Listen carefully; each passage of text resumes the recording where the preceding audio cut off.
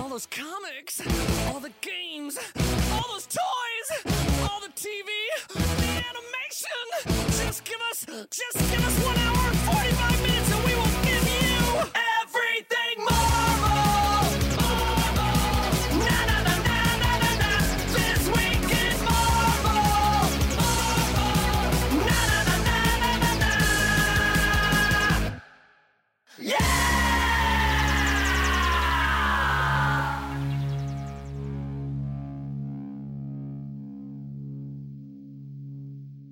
Hello, Marvelites. Welcome to This Week in Marvel, episode number 315.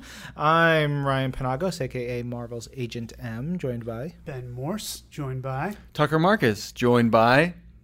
We already did that. That's it. You're not joined by... I just got into the rhythm. Low man on the totem pole. Hey, real talk. We're recording this week in a different location, Yes. which sounds really echoey to me, so I'm sure it sounds really echoey to you guys. I'm looking at Maggie, who's like, yeah, whatever, it's fine. You all sound like dumbheads anyway. And so we're in the Ant-Man conference room, which, to be fair, has not been fully kitted out as a proper conference room yet. No. And it's definitely not built for podcast recording. No. I was the one who booked the room, so I take full responsibility for all failings and shortcomings of this week's episode. The table is round, yet it is divided into three, so it's not even a whole cohesive table. Tucker has already pulled part of it apart, and so everything could fall apart in the middle of this episode. Yeah. I would like to encourage listeners to just imagine we're in some kind of cool cave. Like we're in a long, week-long, journey through some sort of exotic location. We have to stop for a night. Yeah. There's a fire crackling. Yeah. There you go. Those are fire noises, No, if you guys couldn't tell. So what's going on, guys? Well, we've been planning the future of This Week in Marvel over the last week or so. Some interesting changes and updates coming in the new year. Working on that. Should be fun, and hopefully you guys dig it. And stay along for the ride and tell your friends and tell your moms and tell your dads and your cousins and everybody. I dare say this will be the most epic overhaul to This Week in Marvel since we started doing the show. Without question. So there's going to be a lot of changes coming up, but they're good changes. Yeah, good creative changes, and we hope we'll make for better shows all around. Ben, you saw Marvel Studios' Thor Ragnarok. I did. Let's talk. I saw Marvel Studios' Thor Ragnarok on Sunday afternoon. Yep. Wait, you know what? Let's say right now, we may get a little spoilery. Yeah. We'll try not to get too spoilery, but if you haven't seen the movie yet, skip a couple minutes ahead. We won't feel bad. No. Come back to it, because you're definitely going to want to hear us talk about the show. And go. So I enjoyed it. I saw it Sunday afternoon after going to my goddaughter's 4th birthday party. So I was definitely in the mood for a little adult entertainment. Whoa. Tell me more. So instead I saw Thor Ragnarok. Oh, okay. Which was pretty adult. Oh, yeah. There's a lot of themes in there. It was PG-13. I thought it was great. I thought it was cracklingly funny. The tone was very different than the previous Thor movies. I thought Chris Hemsworth proved his comedic chops very nicely. That guy can hang and deliver a line like anybody. Hulk was great. Yep. Hulk butt was great. That is a delightful green tuckus. Absolutely. Kate Blanchett was just magnificent as Hela. Really brought something to the role that you wouldn't expect.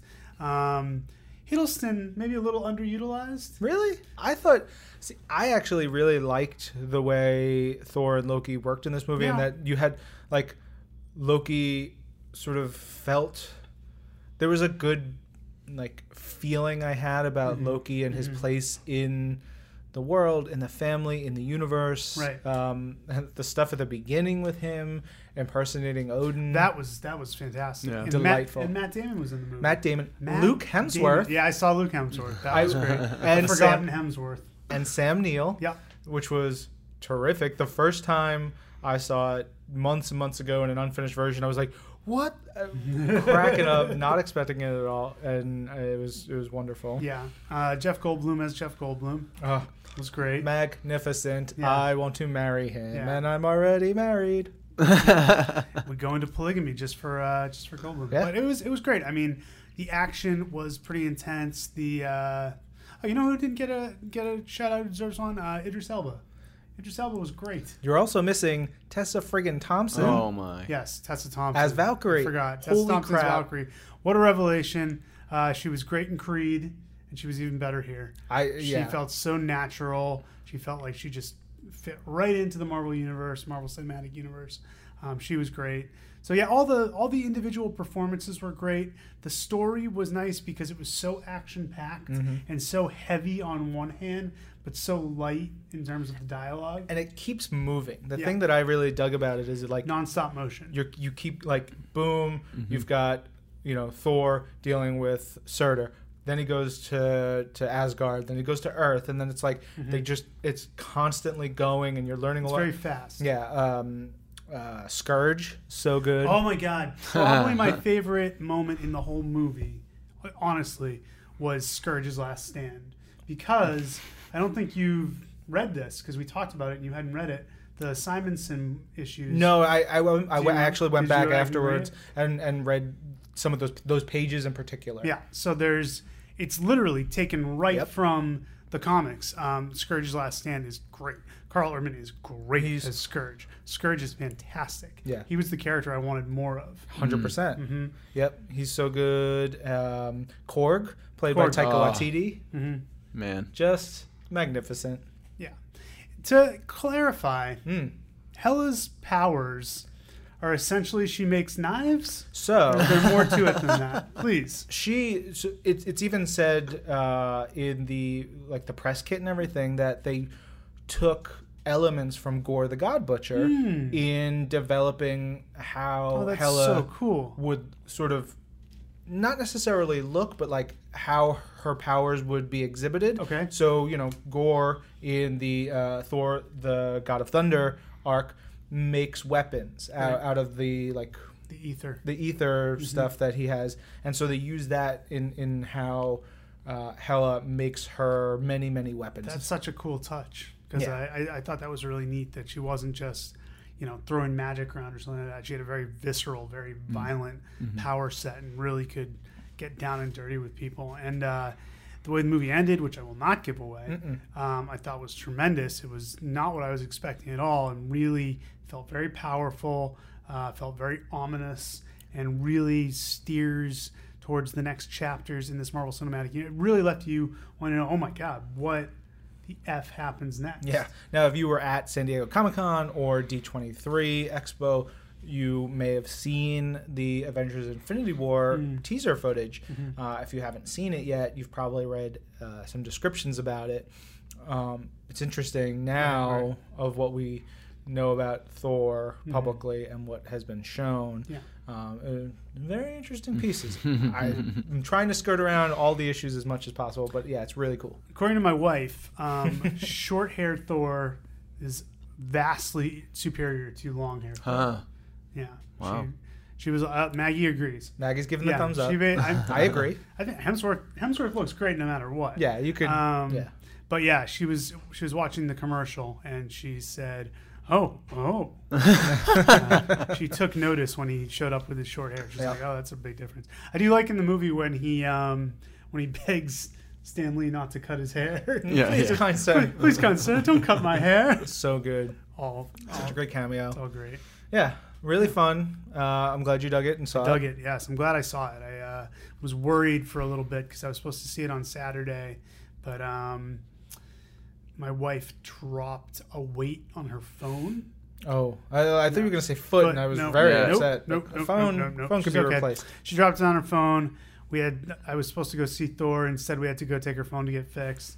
The next day, our baby was being a little fussy, so I was waiting for my wife to say, could you stay here and help me out with the baby? And she, to her credit, said, I promised you could go see Thor. You can go see Thor. Don't even worry about it. So I did get to see it, despite the obstacles piled in my way. Nice. This week, I am off to LA for the Superheroes Half Marathon at Disneyland Resort. Do you feel ready? Aside from fighting a minor cold, yep. Yes. Fully ready. I can run. I just want to make sure I'm healthy for it. So that's the hope in the next couple of days as we're recording this. I'll be fine. But if you guys listen to this somehow early Friday, I'll be running the 10K and the half marathon for the weekend. If you're there, please say hi. We're shooting an episode of Thwip the Big Marvel Show, so the whole Thwip crew will be there. We're doing a lot of fun stuff. So find us, say hello if you're at the Superheroes Half Marathon. Did y'all watch Stranger Things? I finished it this week. No? Okay, cool. I watched the first 2 episodes of season 1, and I enjoyed them. I watched the first episode of season 1, and I did not get super into it. Okay, that's fair. My wife and I binged 7 episodes this weekend, and it was great. Picked up Super Mario Odyssey, so I get to play that. Nice. Yep, I'm very excited. I found myself when I was changing Hazel's diaper yesterday, whistling something and not thinking what it was, and then realizing it was the Legend of Zelda theme. Oh yeah, it was awesome. Nice. I'm like, I am so great. So that's fun. Yeah, lots of good things going on. Lots of stuff happening. And lots of comics to talk about this week. This was the revenge week, as we called it. Last week we had like 13. This week is like 22 or 21 or something. It's more. But if you're just joining us, we're going to go through all the new comics out this week. Print, digital, single issues, and collections. And then we're going to do, some news and West Coast stuff. And get to your questions and comments at the end. If you have questions and comments for us, use the hashtag ThisWeekInMarvel. Or email us at twimpodcast@marvel.com. That's TWIMPODCAST@marvel.com. We'll get back to him in 2 weeks. Next week is our Twim URC, some more holiday. It would be so fun. So we're going to talk about some holiday issues. Do we have another special guest, or is it just us? I don't know. I got to see. Yeah. Let's see who I can conjure. Sure. I don't know when I'll be back in the office. It's either Tuesday, Wednesday, Thursday next week, so we'll figure it out. We'll roll with it. Yes, we will. As we do. But we should roll into the new comics out this week. Who's up first? Looks like the Tuck Man's going to start us off. Let's do it. I have Daredevil number 595. It's Mayor Fisk Part 1. It's the first Marvel Legacy issue. Written by Charles Soule. Art by Stefano Landini. Colors by Matt Milla. Quick question for both of you. Yes. Daredevil, back in the traditional red costume. Thumbs up or thumbs down? I mean, it's a great costume. It's a classic so I costume. always love it. Yeah. I'd like to think he just keeps his costumes and like, hey, you know what, today I want to go with the one. I can't see what it looks like, but I'm going to go with this other one. Oh, so sad. Maybe, I guess that's the idea. It's just that. Or maybe he thinks he is in the black costume. Right. That's real sad. He has no idea. Yeah. Poor Daredevil. What if he just puts on like mismatched versions one day? Just has like the yellow hoodie and that could be red cool. shirt. And then someone's just like, dude, come on. Just lock it up. He's like, I'm blind. Damn it. And then he hits him with a billy club. Daredevil. Hit you with a billy club. This is the issue of Mayor Fisk. And we start out with a really quick look back, kind of a little retrospective on the life of the man and his relationship with Matt Murdock. And then we see a celebration in Times Square where Foggy and Matt are talking about how this could have happened, how Wilson Fisk somehow was elected mayor of New York City. And Foggy says he waited until the last possible day to announce his candidacy, and then it just all happened so fast after that. And it was just kind of just a smash Gypsy campaign. do Dunkaroo. That's right. Yeah, one of those. And Harlem Globetrotter style. Yeah. yes, it was a Harlem Globetrotter style election. And then we go to the district attorney's office where Matt is obviously trying to find a way that this could legitimately happen because he just doesn't believe the people of New York City could fall for something like that. There's a really great scene here where who's he talking to? His assistant DA. Yeah. Like the woman who works with him. Yeah. She says, I ever tell you that I used to have a car, Matt? And he says, that story. It's a heartbreaker. No, you never did. And she tells him about how she would take her car and have like long weekends in the mountains and go skiing, and she loved driving her car. And then she says, and then Spider-Man threw it at the rhino. Mm-hmm. And she said, what could I do? I couldn't sue Spider-Man. And so it's getting at this concept of what heroism is, what vigilantism is, and how Wilson Fisk is kind of using that to his advantage to clamp down on the vigilantes of New York City and to instill a new order that is, I guess, somehow more legitimized, but it's also, we know it's Wilson Fisk, so this is the kind of difficulty of the situation. But, like, this stuff, it can happen, you know? Like, he says the right thing, he does he changes some minds, he goes out there, he has a right campaign. Like, there's a number of ways those things could happen, and a guy like Wilson Fisk can be in there. Yeah. Right. What I like about this issue is the way it feels like Matt is just frantic.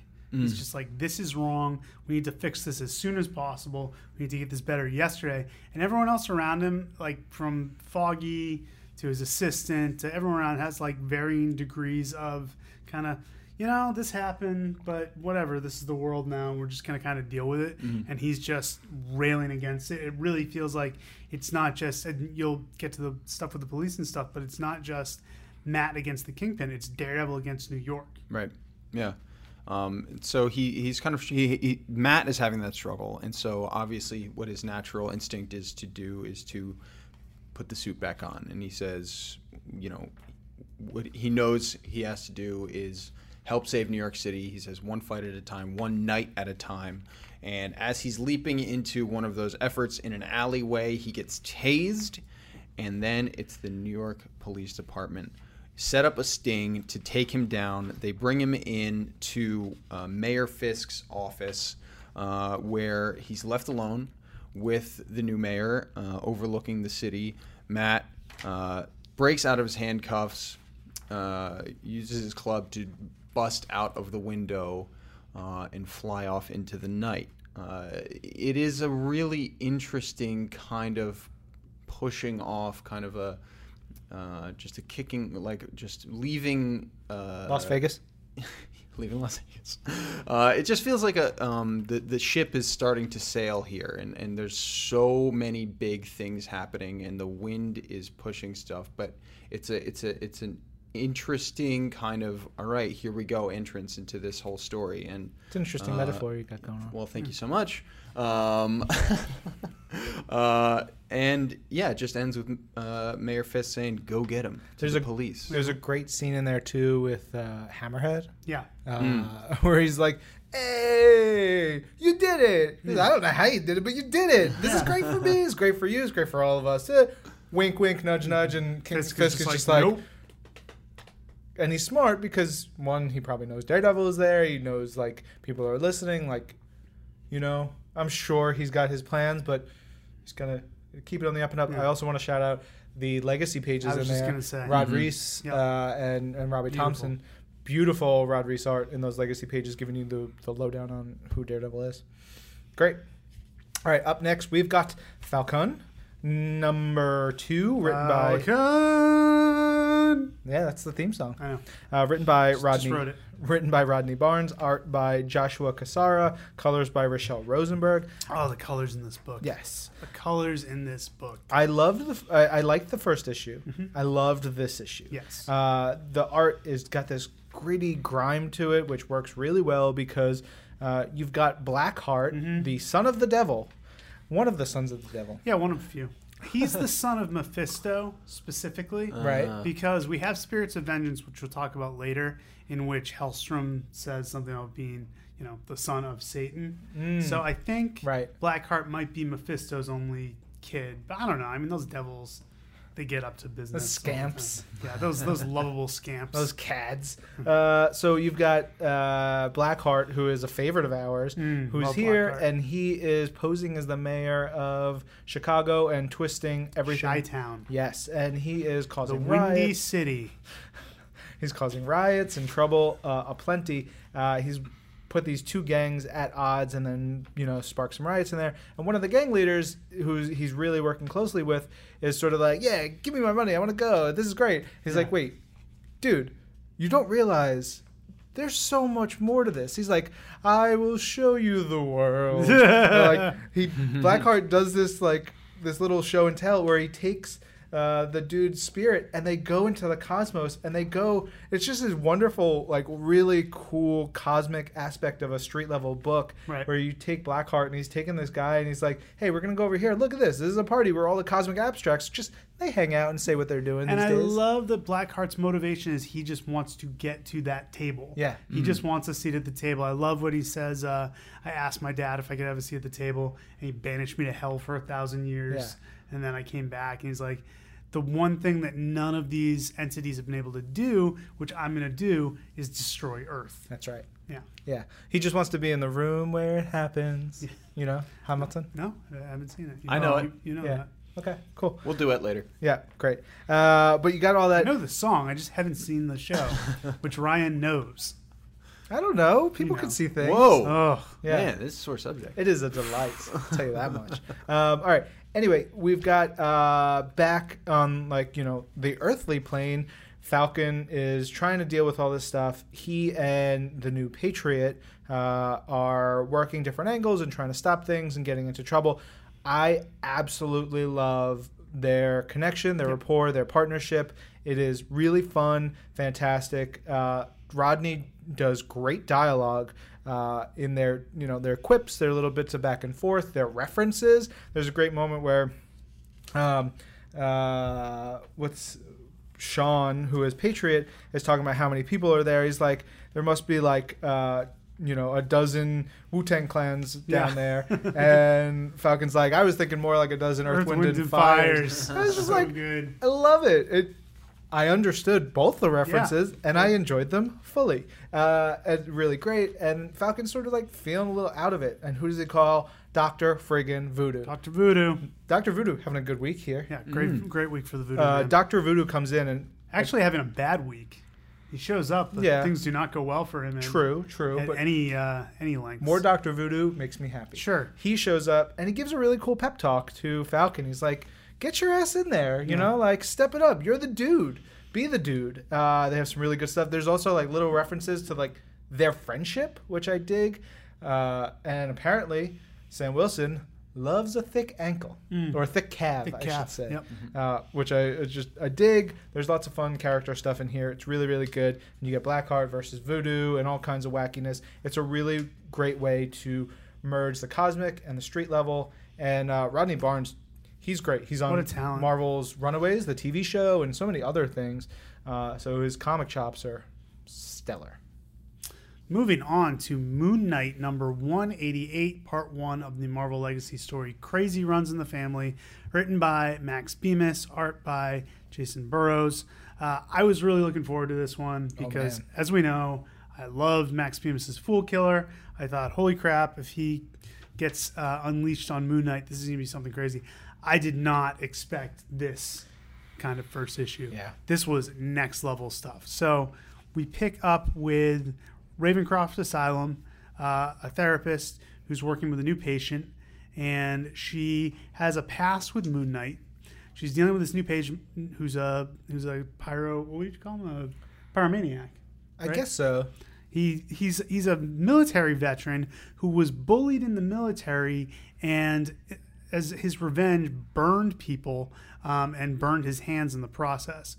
So we've got this whole thing where basically the therapist is trying to. And the colors are by Matt Lopez, I should say. The therapist is trying to basically figure out Moon Knight by figuring out this patient. She's a bit obsessed. She's a little obsessed with Moon Knight. She talks about, you know, the multiple personality disorder, the bipolar disorder, and she thinks she's really getting through to this patient.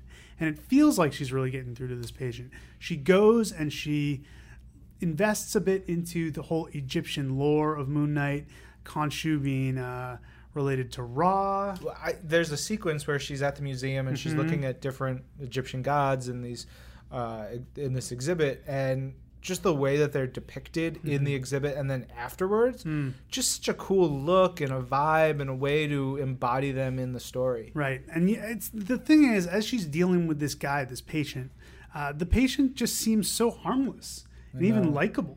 Yeah. He really just seems like, oh, well, this is, you know, this poor guy. He's been saddled with problems that he can't understand, but you feel bad for him. Yeah. And you want him to get better. part of, I think, why I connect to this issue from an art standpoint. Jason Burrows' art is incredible. Really good. There's vibes of Jamie McKelvey Yes. in much of it, but there's also, Absolutely. especially in the patient's face, lots of vibes of Declan Shalvey Yep. and Steve Dillon. Yeah. That gives him this. There's a warmness and this sort of connection and closeness, like a friendliness to the face that is something special that is drawn there. She has a nightmare where basically she's being attacked by mummies and Moon Knight comes and saves her. And you'll note that I'm most of the way through the book now and I haven't said anything about Moon Knight. That's because, spoilers, Moon Knight is not in this issue. His presence is felt in every page, but he is not in this issue. Dr. Emmett, the therapist, finally talks about the allegory of Khonshu and how she thinks this might help her patient relate to something, and she mistakenly assumes that he has become Khonshu. And then she goes to a Department of Veteran Affairs facility to find out more about him, and the doctors are just saying, once again, just saying he seems like a nice guy. They don't know what's wrong with him. Then there's one other patient says, saying, "You're here about the nameless one, aren't you?" And he says, "Listen to me. They won't believe me, but I was serving over there at the time. We all know the truth. It was impossible. They had him tied up, naked. How could he possibly have started that fire? No matches, no lighter. I know what he..." It just gets cut off. And then there's an emergency at Ravencroft. Dr. Emmett rushes back. The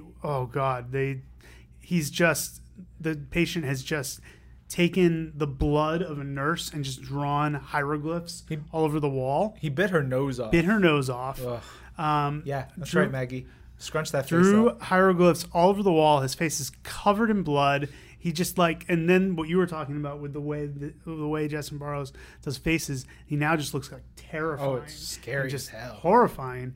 And then she tries to reason with him. She thinks he's being inhabited by Khonshu the same way that Moon Knight is, and she is very wrong. As he says, "Khonshu is nothing next to me." He erupts into fire, beautifully drawn, beautifully colored, and it becomes clear that this man now thinks he is Ra. He thinks he is the Sun King, and that's the name he's being given as a villain. But hauntingly, the last page is just Dr. Emmett, who has been burnt to a crisp, being wheeled out, just saying, I believe, and then just laughing as this madman is now loose in the world. It's going to be on Moon Knight, we would presume, to deal with it. But again, a whole issue of Moon Knight with no Moon Knight, but in which Moon Knight just feels like this huge presence, this mythic figure, that when we finally get to see him next issue, it's just going to be such a big deal. And I think Max Bemis just did an amazing job with this first issue. Yeah, he's got the stuff. He's got the juice, and we got 3 great legacy pages by Robbie Thompson and Herman Peralta, once again explaining exactly who Moon Knight is. Max and Jason both write letters in the back about how excited they are to be working on Moon Knight. And next issue, they bring Moon Knight into the book, maybe. We hope. Maybe not. But you know what? Who knows? They could go the whole run Could without totally ever work having Moon Knight. without him. It was stellar. Really good. All right, Takaru, you're up. I have Spider-Man versus Deadpool number 23. Is this the first issue in Marvel Legacy? It is. I think Yes, it is. it Yeah. is. So the It's title a new- changed from Spider-Man and Deadpool to Spider-Man versus. Deadpool. Yeah. Subtle change, but crucial. It's written by Robbie Thompson. We get a full book by the man, as he's done such an incredible job in so many of these legacy books, and Chris Bacalo on art. And we see Mockingbird at the start. She's with some S.H.I.E.L.D. crew members, and then Deadpool busts in and starts lighting them up with his katanas. Then we go straight back to Peter Parker, who is sleeping on Mockingbird's couch, which is really funny. She's pretty much sick of having him there, and tells him that she's got some S.H.I.E.L.D. business to take care of in Connecticut, and that he needs to get a job, get a life, quit being a bum on her couch, and stop eating her food. He does not listen to any of those things, but he knows, he kind of wakes up, and he realizes that he needs to go after Deadpool himself. He contacts Mockingbird, who's in the middle of a fight, and she answers her cell phone and tells him where Deadpool might be. He suits up and goes and finds a helicarrier in New Jersey. Great week for New Jersey, by the way. Yeah, As huge week for New Jersey. Look, it's always a great week for New Jersey, a.k.a. Shangri-La. But this week in Marvel Comics, it was a great week for New Jersey. We'll touch back on this with Ms. Marvel later. Anyway, he goes into the helicarrier and runs into Screwball, who he starts facing off with. They fall into this absurd kind of pit of Hulk, like plush toys. But also mixed in with the toys are people dressed in Hulk costumes, and it's just crazy. It's like the claw game that they've fallen into. Deadpool shows back up. He and Spidey start fighting each other. They end up crashing through to beneath the helicarrier in the water, where there are two like cyborg sharks named Bruce and Deborah. Have you skipped over 3 amazing cameos? 4 yeah. cameos. Doctor Absolutely. Strange cameos in the first page, which I really liked because that was both a nod for Robbie and for Chris Bachalo. But you skipped over the scientist who at one point was Ms. MODOK, as well as Hellcow. Oh, yeah.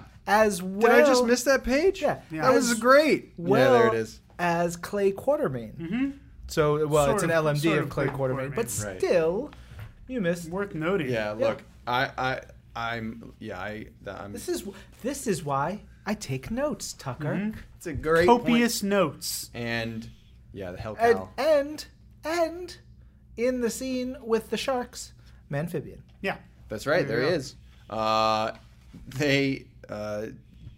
Deadpool does get a chunk taken out of him by one of the sharks who can speak to each other. They love Stranger Things too, so it's true. Screw you guys. I'm with the sharks. They come back out of the water into the helicarrier, and Deadpool, as he is wont to do because he loves Spidey so much, convinces him to join him in a team up to take on an imposter Deadpool. And there's a great ending where they go out a trapdoor out of the bottom of the helicarrier, start flying through the sky onto who knows what next. But that's Robbie Thompson's Spider-Man vs. Deadpool. And legacy pages. Yeah, the legacy pages by Robbie and Todd Knock. There you go. That's right. Really great fourth wall breaking, like super funny legacy pages. Yeah. There's I especially love the Game of Thrones bit. It's a delight. But yes, really great. All right. Great issue. So, Maggie, I'm going to need you to get ready with check the time code, because I'm going to need you to mark down a time when I curse and put a bleep in there for Christine. My notes for my book, Unbeatable Squirrel Girl, number 26. The only note I took says, I effing love this comic book so much. And it's because it is perfect. It is so good. This book is jam-packed. It's got comics by Squirrel Girl, Howard the Duck, Brain Drain, Loki, Kraven the Hunter, Spider-Man, Wolverine, Tippy Toe, Galactus, and Nancy Whitehead. How'd they get all those people? You know, they worked really hard. God. Actually, this is a big old jam issue. It's a bunch of, 10 stories in here, more or less. You've got a Squirrel Girl story by Madeline McGrain.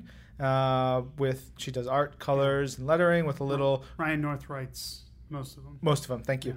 Brain Drain, drawn by Tom Fowler and Rico Renzi. The Kraven story is drawn by Michael Cho, which is great. We never see his interiors at Marvel. Wolverine comic by Anders Nilsson. That's my favorite. Yeah, it's so good. We'll get into all of them. A Galactus comic by Jim Davis, creator of Jim Davis. Garfield. Howard the Duck, written by Erica Henderson, art by Chip Zdarsky. Loki comic with art by Carla Speed McNeil and Rico Renzi. Spider-Man comic, Raza, did the art for that. He usually does covers for us. It was really cool. Those the Luke Cage covers. Tippy Toe comic with art by Rico Renzi, and the Nancy Whitehead one by Ryan North and Raza, and that's a reference to, I think it's like Post Secret, which is this internet thing. Like, I had to remind myself what it was. Or a softer world. Is that what it is? Softer world. Yeah, I think it's a softer world. I don't have internet in here, but it's a whole internet thing, you guys. Anyway, so we'll dig into it. We've got this first story, sort of the rapper that is Squirrel Girl, and she is beating up a guy, and she's putting together a zine to raise money for a library.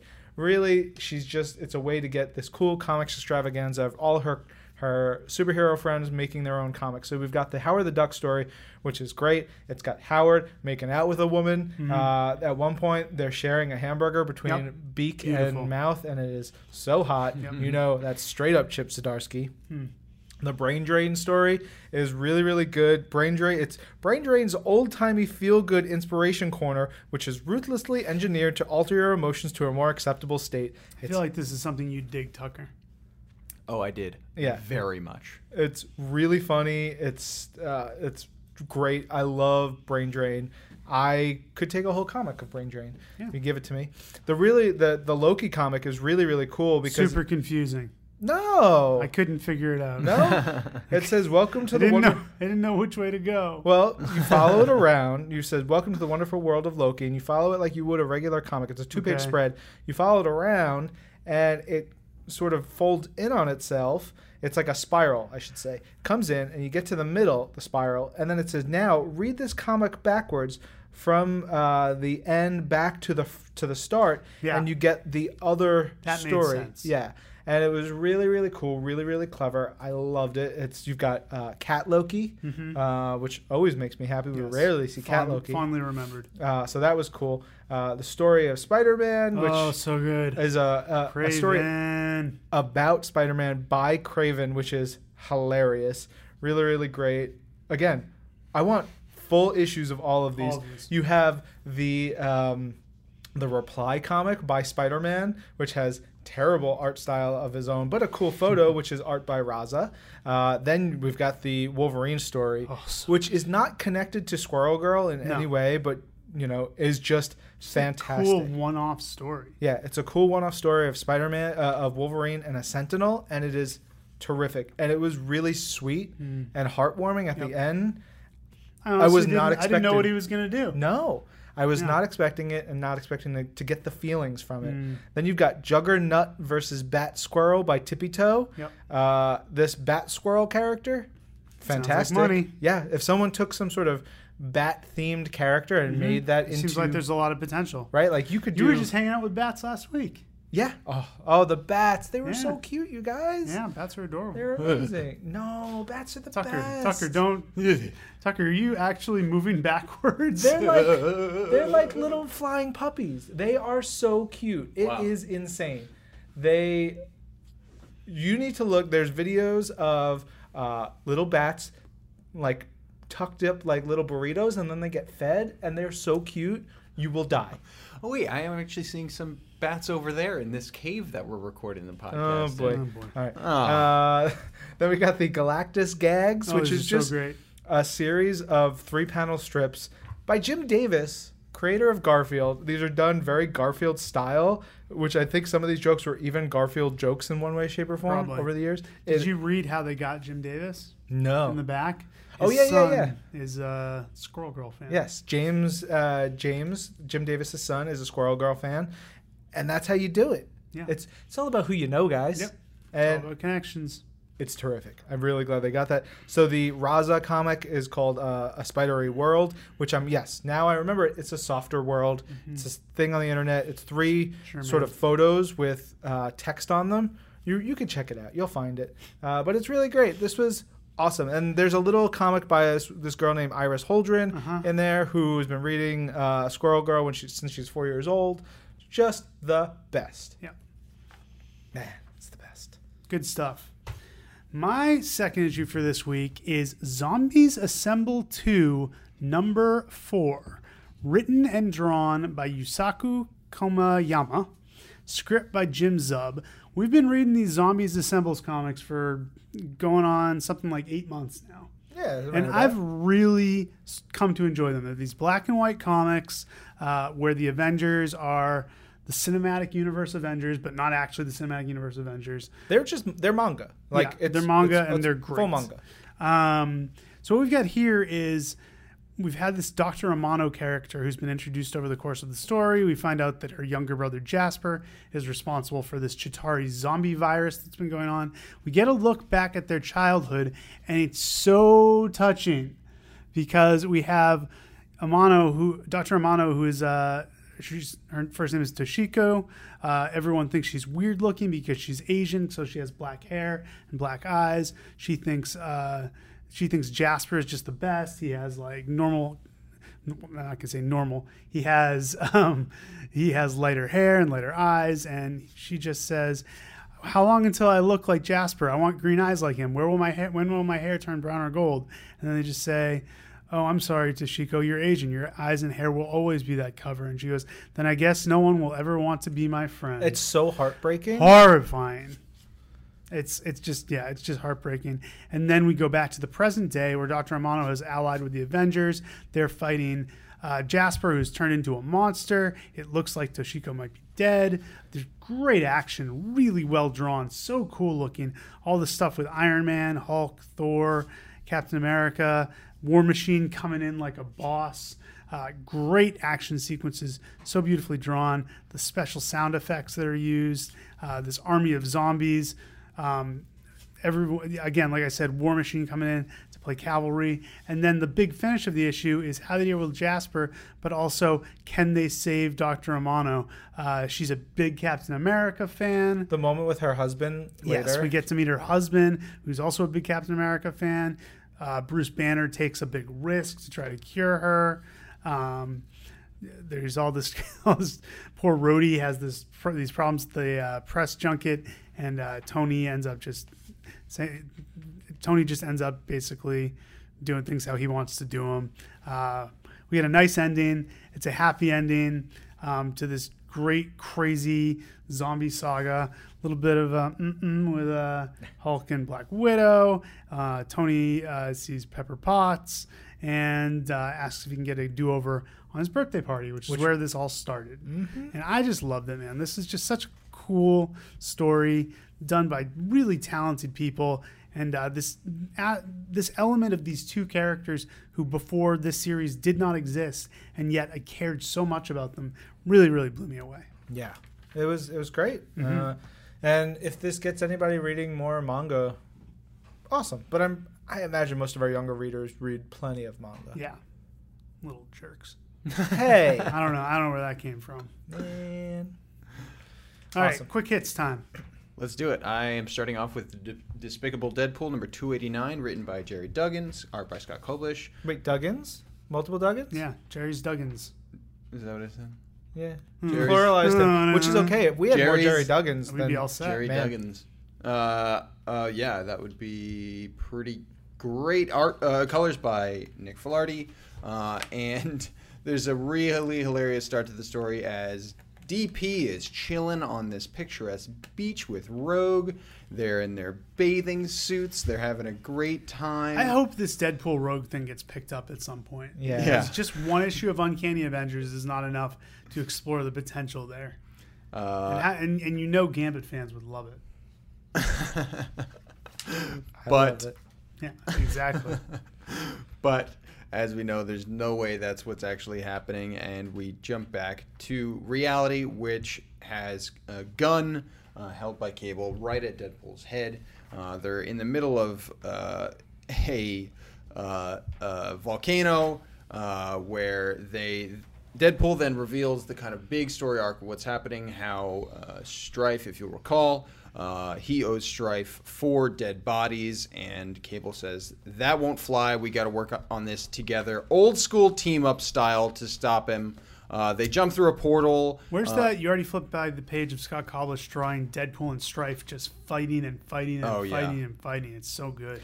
This reminds me a little bit of like old school like cartoons. Yeah, a little bit. It's an escalation, like violence, escalation of events, Yep. and like one-upping and like crazy impossibilities. It's so great. Did you know it's the 25th anniversary of the X-Men animated cartoon? No. Yeah. No. Exactly. No. Just read that online today. No. Keep going. Then some dinosaurs jump through the portal and enter the fray. Then we go to the Pentagon, where we see that a bomb strike has been ordered to stop the entire thing. Did you miss the vampires? Well, then Vampire Strife dinosaurs? There's like Strife is like, I knew you were going to do this, so here are dinosaurs. And then the dinosaurs come and Cable and Deadpool are like, "Ugh." And then Strife is like, I knew you were going to be ready for that. Because Cable was ready for that. He's like, I brought starved vampires. And then the vampires come and then you get vampire dinosaurs. It is amazing. I gotta say, I'm just happy to see a return to form for Strife, where he's a big-time villain who has to be taken seriously and who is a legitimate threat to our heroes. The bomb strike is ordered to stop all the dinosaurs and vampires, and Cable uses his portal to call back to himself a half hour before and tell himself and Deadpool that it's a trap and that they shouldn't do it at all. They decide to heed that advice and look to change tactics moving forward. The only criticism I have of this issue is that neither Cable nor Strife. Deadpool said stab his eyes. Or nor Strife. What did I say? Deadpool. You I said meant Cable or Deadpool. Strife. You meant Yeah, Cable or I meant Strife. Cable or Strife. I got what you're saying. Yeah. Absolutely. That is, we got to talk to Jerry Yeah. about that. I mean, I love Jerry Duggan, but I love all the Jerry Duggans, but particularly I need to have a talk with all of them about that line. All right, and stab his eyes. Stab his eyes. All right, on to Generation X number 8, written by Christina Strain, art by Amilcar Pina, colors by Felipe Sobrero, and it opens up with Snuggle Bears. You've got iBoy and Nature Girl, thank you, taking Shogo. Oh, speaking of which, you know what's on tonight? What's that? 30 for 30, Nature Boy. Ooh. You gotta tape that. I know. It's supposed to be real good. Twitter, they even went out and got an emoji. What? On Twitter. If you hashtag Nature Boy, you get a little Nature Boy. I will hashtag Nature Boy. But we get Shogo snuggling up to some bears at the park, at the zoo. It's really cool. We get to see Husk, which is really cool. Yeah, and I miss Husk. What she's doing with her life. She's a therapist in training, and she's working with one of the X-Men, Ruby. Bling, a.k.a. her first name is Ruby, right? Right. Yeah. And trying to help her deal with her issues that she's going through. So we also have, because Monet has got M-Plate in her hands. I don't know what's it's going a weird on. It's odd. thing. She's taken the burden of M-Plate on herself, which has really messed her up. But we've got DOA, and I remember DOA from back. DOA. Do you have any recollection of really what he's M-Plate's butler, and he basically goes around finding mutants for M-Plate to snack on, because M-Plate is a mutant vampire. Yeah. So there you go. Very 90s. Yeah. But we also have some, chaos, and it seems like an earthquake happening in New York City and everything. I love the stuff with Quentin Quire and the new kid. Yep. The new kid being like, man, I wish I had his abs. Yeah. I wouldn't wear a shirt all the time. All those abs. Just all those abs, And little things like that. Makes a Christina's good point. great. How does Quentin have all those abs? He doesn't do anything. No, he doesn't. Yeah. Maybe he's got like he's vibrating his abs at all times, so like the muscles just telekinetically do it. That makes That's sense. what I'm saying. That makes sense. Yeah. Science works there. Totally. But the resolution of why the Earth was shaking is fantastic, and we have the return of Krakoa from Wolverine and the X-Men, which is great. I love that there's lots of characters from Wolverine and the X-Men popping up in this book. Yeah, really love what Christina's doing. Oh yeah. Jessica Jones, number 14, written by Brian Michael Bendis, art by Michael Gaydos and Matt Hollingsworth. It's part 2 of Return of the Purple Man. Luke Cage is pissed. Luke Cage is at Rikers Island. He meets up with Captain Marvel. They discuss what's going on with the Purple Man. Meanwhile, Jessica Jones is living through her worst nightmare. It was creepy beyond all. Even remember when we saw the purple children in Daredevil? This was even creepier. Oh, wait. Basically, Purple Man has taken possession of Danielle, Luke, and Jessica's daughter, and she's just basically using her as a puppet. It's horrifying, terrible. And he just taunts her, and Jessica kind of is trying to reason with him. She can't fully get pissed off because this guy could basically, make her daughter snap her neck or something like that. She eventually drives her out. She gets her daughter back. It's a really nice moment. They go into hiding. She asks Captain Marvel and the rest of Alpha Flight to help her out as best they can. They're going to take care of Danielle, and Jessica's going to go after Purple Man. She also made sure that Luke and Danny are far out of the way, so Jessica can basically focus all of her attention on Purple Man, who is just, as always, the worst. The worst. Master of Kung Fu number 126 is the Marvel Legacy one-shot. It is written by CM Punk. CM Punk, a dude that could beat you to death, writing a story about a dude that could beat you to death. But neither would. Neither would. They're both no kind way. men. As we learn in this book, art by Talibor Talicic, and it's Shang-Chi's day off. He goes from some ice cream with Chi, his lovable, adorable monkey, and then he gets, as we might have expected, he gets pulled into some ninja dungeon where he's held captive. We get some great kind of backstory in a real kind of great legacy fashion. Then he's being prepped to be fed to a giant octopus and tortured. He breaks out thanks to Chi. He kicks some butt in classic Master of Kung Fu fashion. He takes down the bad guy, and guess what? He has his ice cream at the end of the day, and it is real fun. The villain is named Dr. Malpractice. Yes. Yeah. Who everybody makes a joke, calls him Malpractice. He wants to teach Kung Fu to animals. Yeah. It's the big goal. best. I texted Punk after I read it because I loved it, and I was like, it's like a 90s Jackie Chan or Sammo Hung action comedy. It was so much of what I wanted, and he was so glad to hear that because that was exactly what he was going for. Like the physical stuff that they do, the comedy stuff that's in there, it really, really worked. I dug the crap out of that issue. So good job, Phil. All right, on to Ms. Marvel number 24, written by G. Willow Wilson, art by Diego Oltelegru, Sounds about right. Olortegui. Olortegui. Sorry, Diego. And colors by Ian Herring. You've got Ms. Marvel and the Red Dagger still trying to stop this runaway train. Runaway train, never come back. Yep. Do you know who sings that song? Rest in peace. Okay, great. That's not it. We've got He's still alive? Who sings that song? Soul Asylum. Oh, I thought it Come was on, Tom man. Petty. No. You got me confused by my I thought you were talking about a band called Rest in Peace. And I was like, Yeah, that's what I said. not it. Yeah. Anyway, they're trying to stop this crazy train. It's all about Crazy in train. New Jersey. Ozzy Osbourne. Yep. Going up Some really fun stuff with Ms. Marvel and Red Dagger. I love their chemistry. Great stuff. Ms. Marvel being the awesome badass hero, even while she's questioning herself and her place in things. It is a really fun issue. Art is gorgeous, and it's an interesting place where it leaves Ms. Marvel and what she wants to do next. Royals, number 10, written by Al Ewing, art by Javier Rodriguez, inks by Alvaro Lopez, and colors by Jordi Belair. Beautiful issue. Javier just killing it. The Royals basically encountering these creatures, the progenitors, who precede the Kree, who precede the Inhumans. So we have a big fight. Not really so much a fight as the Inhumans trying to survive.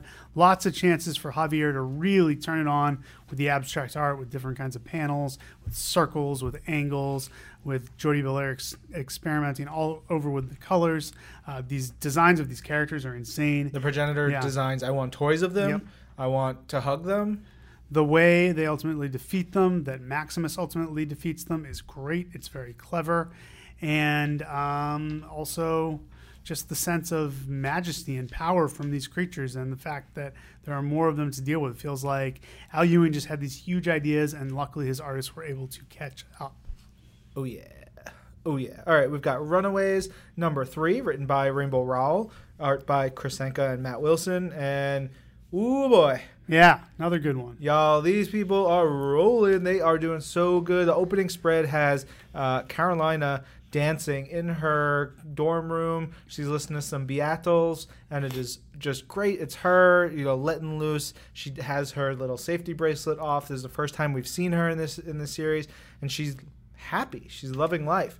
And then knock on the door, boom, the Gert, Chase, Nico, Old Lace show up, and it is like a big, what is happening? There's this really quick thing that happens in the panels and the art where they're standing outside her dorm room, and her neighbor, Carolina's neighbor, pops out to do something, sees Old Lace, and there's just this little thing that says "Nope" above the girl's head or girl's head. I think it's a girl over her head. It's just a little touch. There's so many little touches in here. I posted a bunch of panels on Twitter because Nico, man. Chris Anka draws some great Nico faces. He draws great everything, reaction faces, fashion, everything about this book is beautiful. It's cool. There's lots of discussions about getting the band back together. There's the greatest panel in comics this year, which has Old Lace picturing the Runaways as a band playing music. It is the best. You need to read this comic book. And a lot of good discussions about growing up, getting older, maturing, who you are, who you were. There's some really interesting stuff overlaid on the thing where you have a team of super-powered kids and their dinosaur. And I love this series so much. I think they're doing a great job that mixes sadness and happiness and all kinds of emotions that these young folks are having. And then there's some weird, interesting mystery stuff with the head of Victor Mancha.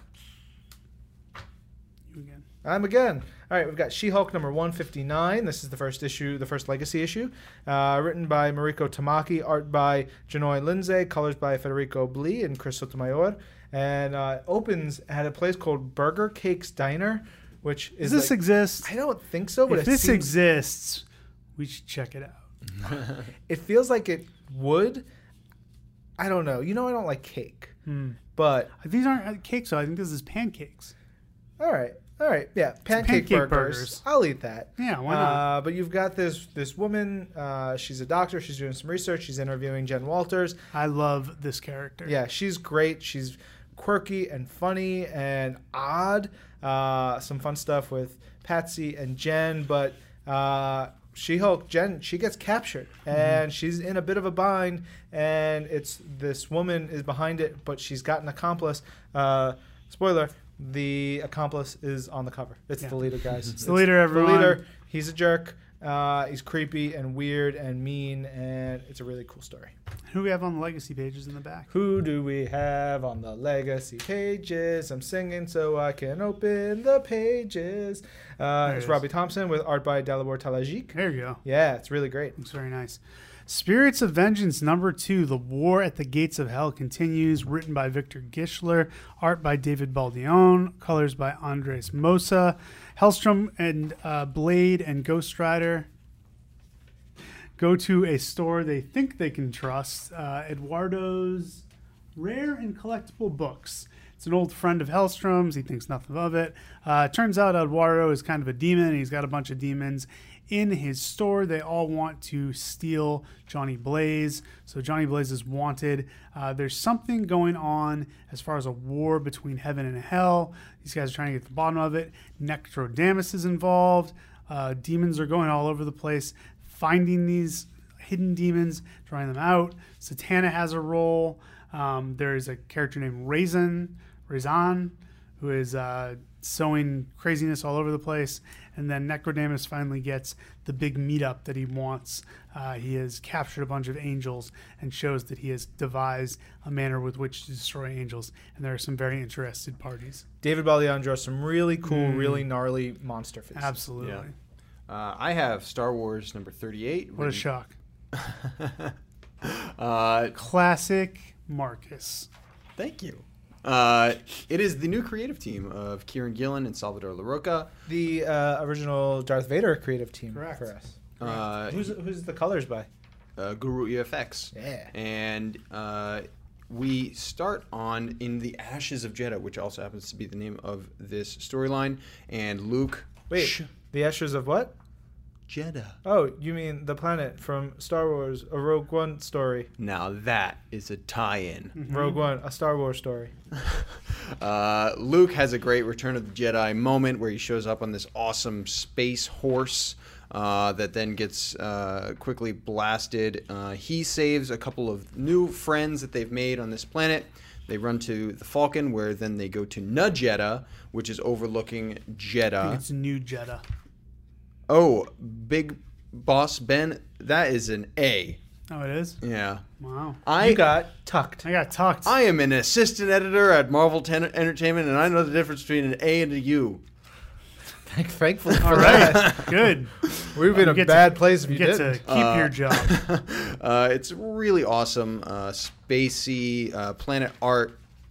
Then we get a bit of political discussion with Leia. Hold Ryan on. has a Yes. question. You open up on a page. We've got the introduction of, as I wrote them in my notes, Eye Patch and Fancy Queen. Because Eye Patch is this awesome dude, this big, Commander scary Kanchar. Yeah, he's this Imperial officer, but he's got an eye patch and a giant robot arm. And then the Fancy Queen is actually a queen. She was from the Darth Vader Vader series, Yep. Which was a really cool show to run.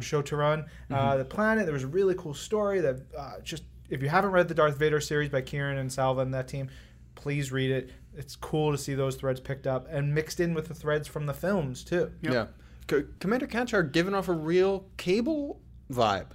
Sure. Got the fake arm. He's got the one eye. Yeah. He's a big, Space meaty Cable. dude. Space Cable. All right. He shall henceforth be named Space Cable. He is looking to mine the Kyber crystals off of the remains of Jeddah, which power the laser technology in all of the Star Wars universe. Our heroes are looking to stop that from happening, and then they meet up with a very interesting good/bad guy, maybe, from Rogue One, and it's a character that I think a lot of Star Wars fans were really excited to learn more about. Yeah, it's really neat.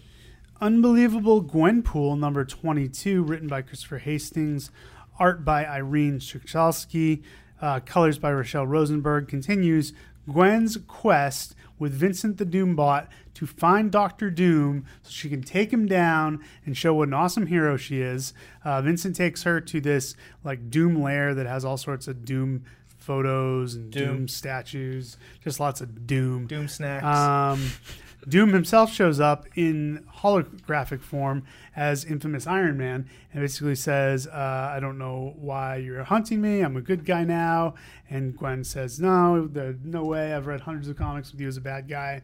I haven't read too many comics with you as a good guy. This can't possibly be true. Gwen starts using her powers again, which are trippy and crazy and all over the place. And then we have a nice thing between Vincent and Dr. Doom as well. Well, it's an interesting thing. It was really cool. I like that because Vincent is not hip to what Dr. Doom is all about, and Doom's like, sorry, no, you're different. And then Gwen gets a big sword, and she tries to cut Doom in half. And what she ends up doing is unleashing the nasty, green-hooded, old-school Dr. Doom, who she wanted to avoid. He's wearing a skirt. Yeah, it's got a skirt. Look out. Stars and Garters. Oh, my. It's the name of the title. That is the name. Title of the story of Uncanny Avengers. Number 29, written by Jim Zub, art by Sean Izaakse and Juanan Ramirez, colors by Tom Rabon-Villan. We start with the empowered being of the Crimson Gem of Cyttorak himself, Juggernaut. Well, no. Yeah, sorry, Tucker. No, who is in constraints and being flown by an Avengers squad to... You're flipping past because I really want to ask a question here before we go on. Ben, there's a guy here in green suit. Yep. Who's that guy? Guardsman. Thank you. You're I welcome. wrote in my notes here, dude in green, question mark? Yep. Because I recognized him, but I needed to know. He's a guardsman. He's a guardsman. Yep. Guardsman. Okay, there you go. You get your Guardsman cameo in there. And then we get a flash of Dr. Voodoo. He's back, voodooing things all over the place again. And he summons Juggernaut out of his constraints and transports him. By accident. Yes. By accident. Not intentional. Whoopee. Where he then lands in amongst the Avengers, and then stuff goes down. There's a ton of fighting. There's some really interesting stuff with Quicksilver. The Quicksilver stuff in this issue breaks my heart. Yeah. I wrote... Yeah, what'd you write? Quick sad. It's super sad. He's trying to get to the Bone Zone #1 with Synapse. Mm-hmm. So he thinks the way to impress Synapse is he's just going to run her up to Juggernaut. He's going to steal Juggernaut's helmet, and then she can use her psycho telepathic whatever powers to try to take him down through the mind. But Juggernaut's got a second helmet on, which was kind of a cheat. And so then Synapse is within his punching distance, and she just gets wrecked, and she is in rough shape, and it is all Quicksilver's fault. The Avengers end up at the hospital trying to look after their friend. Pietro gets a real talking to from the group and kind of put in his place, and he ends up really upset about it. And then we just end on a really ominous, sad, worrying, who knows note of Synapse in a hospital bed. Yes. All right, we've got Venom number 157, written by Mike Costa, art by Mark Bagley. Oh, so good, Mark Bagley. John Dell, Scott Hanna, Dono Sanchez-Almada. Mark Bagley just elevates anything he's involved with. Yeah, he is. This is no exception. He is one of the best at what he does, and what he does is draw comics. We've got an opening splash, Mayor Kingpin. I was like, whoa, just this cool page, and we get to see like the repercussions of that story being felt across other books. But Eddie Brock is he got his butt kicked recently, and he is trying to figure it out. He's getting healed up, but Kraven the Hunter is going after the dinosaur people under New York City, but he's also going to be going after Venom. That's his real kill. We've got him dealing with that. There's some cool threads that they're following up on with the No Good Nick who had the Venom symbiote for a little while beforehand. Lee. Yeah, we see the return of Shriek. You got excited about this. You better believe I did. Saw that in your notes. Yeah, Shriek. She's here. She's got cool powers. She was in the Bone Zone with Carnage many years ago. Heavily in the Bone Zone. Yeah, but now she's just deep in the Bone Zone. She's looking to get paid and use her sonic powers to take down Venom. But of course, she messes things up. Things go crazy. New York City's a mess. Kraven is angry. The dinosaur people are upset, and Venom is super duper hurt. What a sentence. Yeah. What a time to be alive. Yes.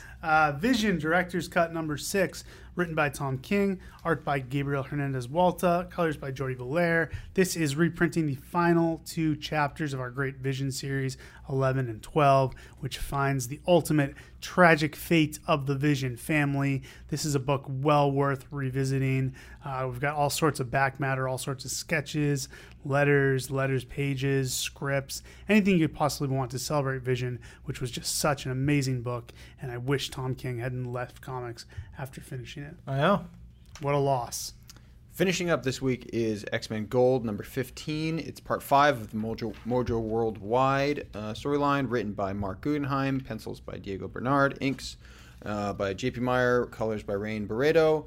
And we have this dual experience to start off, where there are some X-Men who are in the real world and have been revealed to by Mojo that he has taken over the real world instead of just making one of his regular simulations. And then there's another squad who is still in another simulation, the Mutant Massacre simulation to be exact. Eventually, they both combine into the real world. They bust into Mojo's lair, and they find his TV screens. And, well, let me just say he has a real nice setup, first of all. Then Jean Grey destroys them, and then they get a whole new crew of villains and monsters and aliens and a ton of laughing Mojo to take on, and that will be concluded in X-Men Blue number 15. I really like this crossover. Yeah, it's been a lot of fun. Very old school. Old school. I like it. Old school is cool. As we mentioned last week, Thor versus Hulk number 5 came out. I have read it. It's written by Jeremy Whitley, art by Simone Buonfantino and Irma Nivila.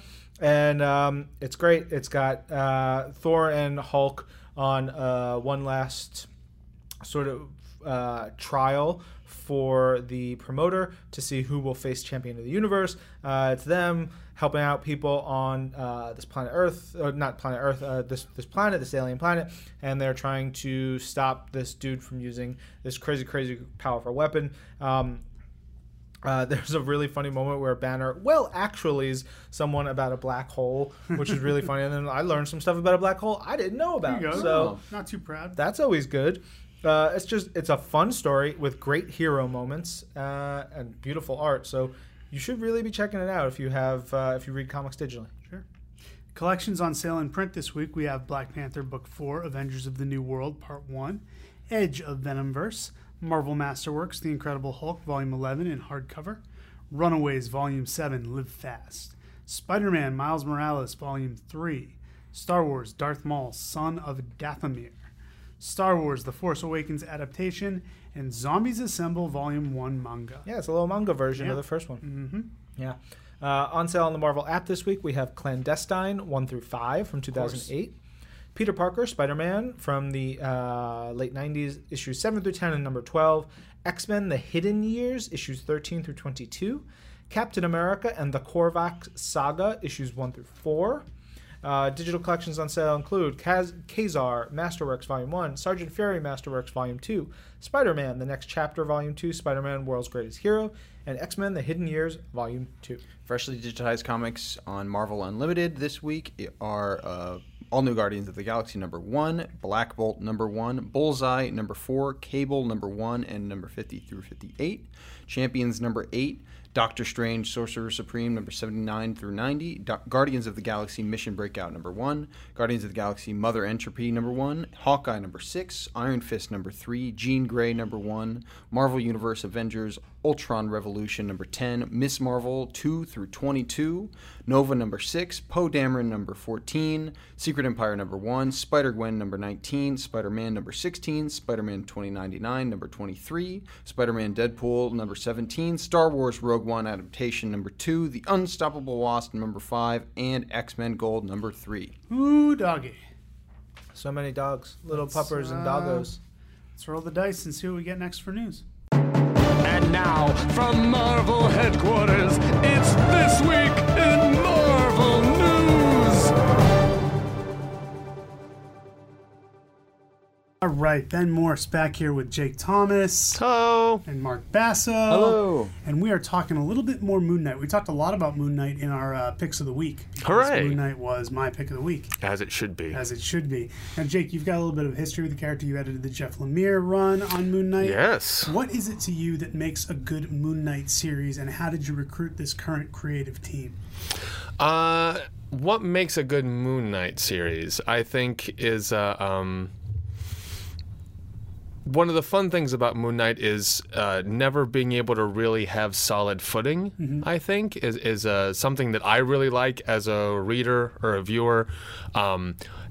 Just always being surprised and never really knowing where you are sometimes can be a very exciting experience. Right. And I think that's a great thing for Moon Knight. One of his strengths, and that's not just because he's mentally unstable, so he's got his multiple personalities and stuff, which allows reality to shift a lot, which is what happened in Jeff's run. Right.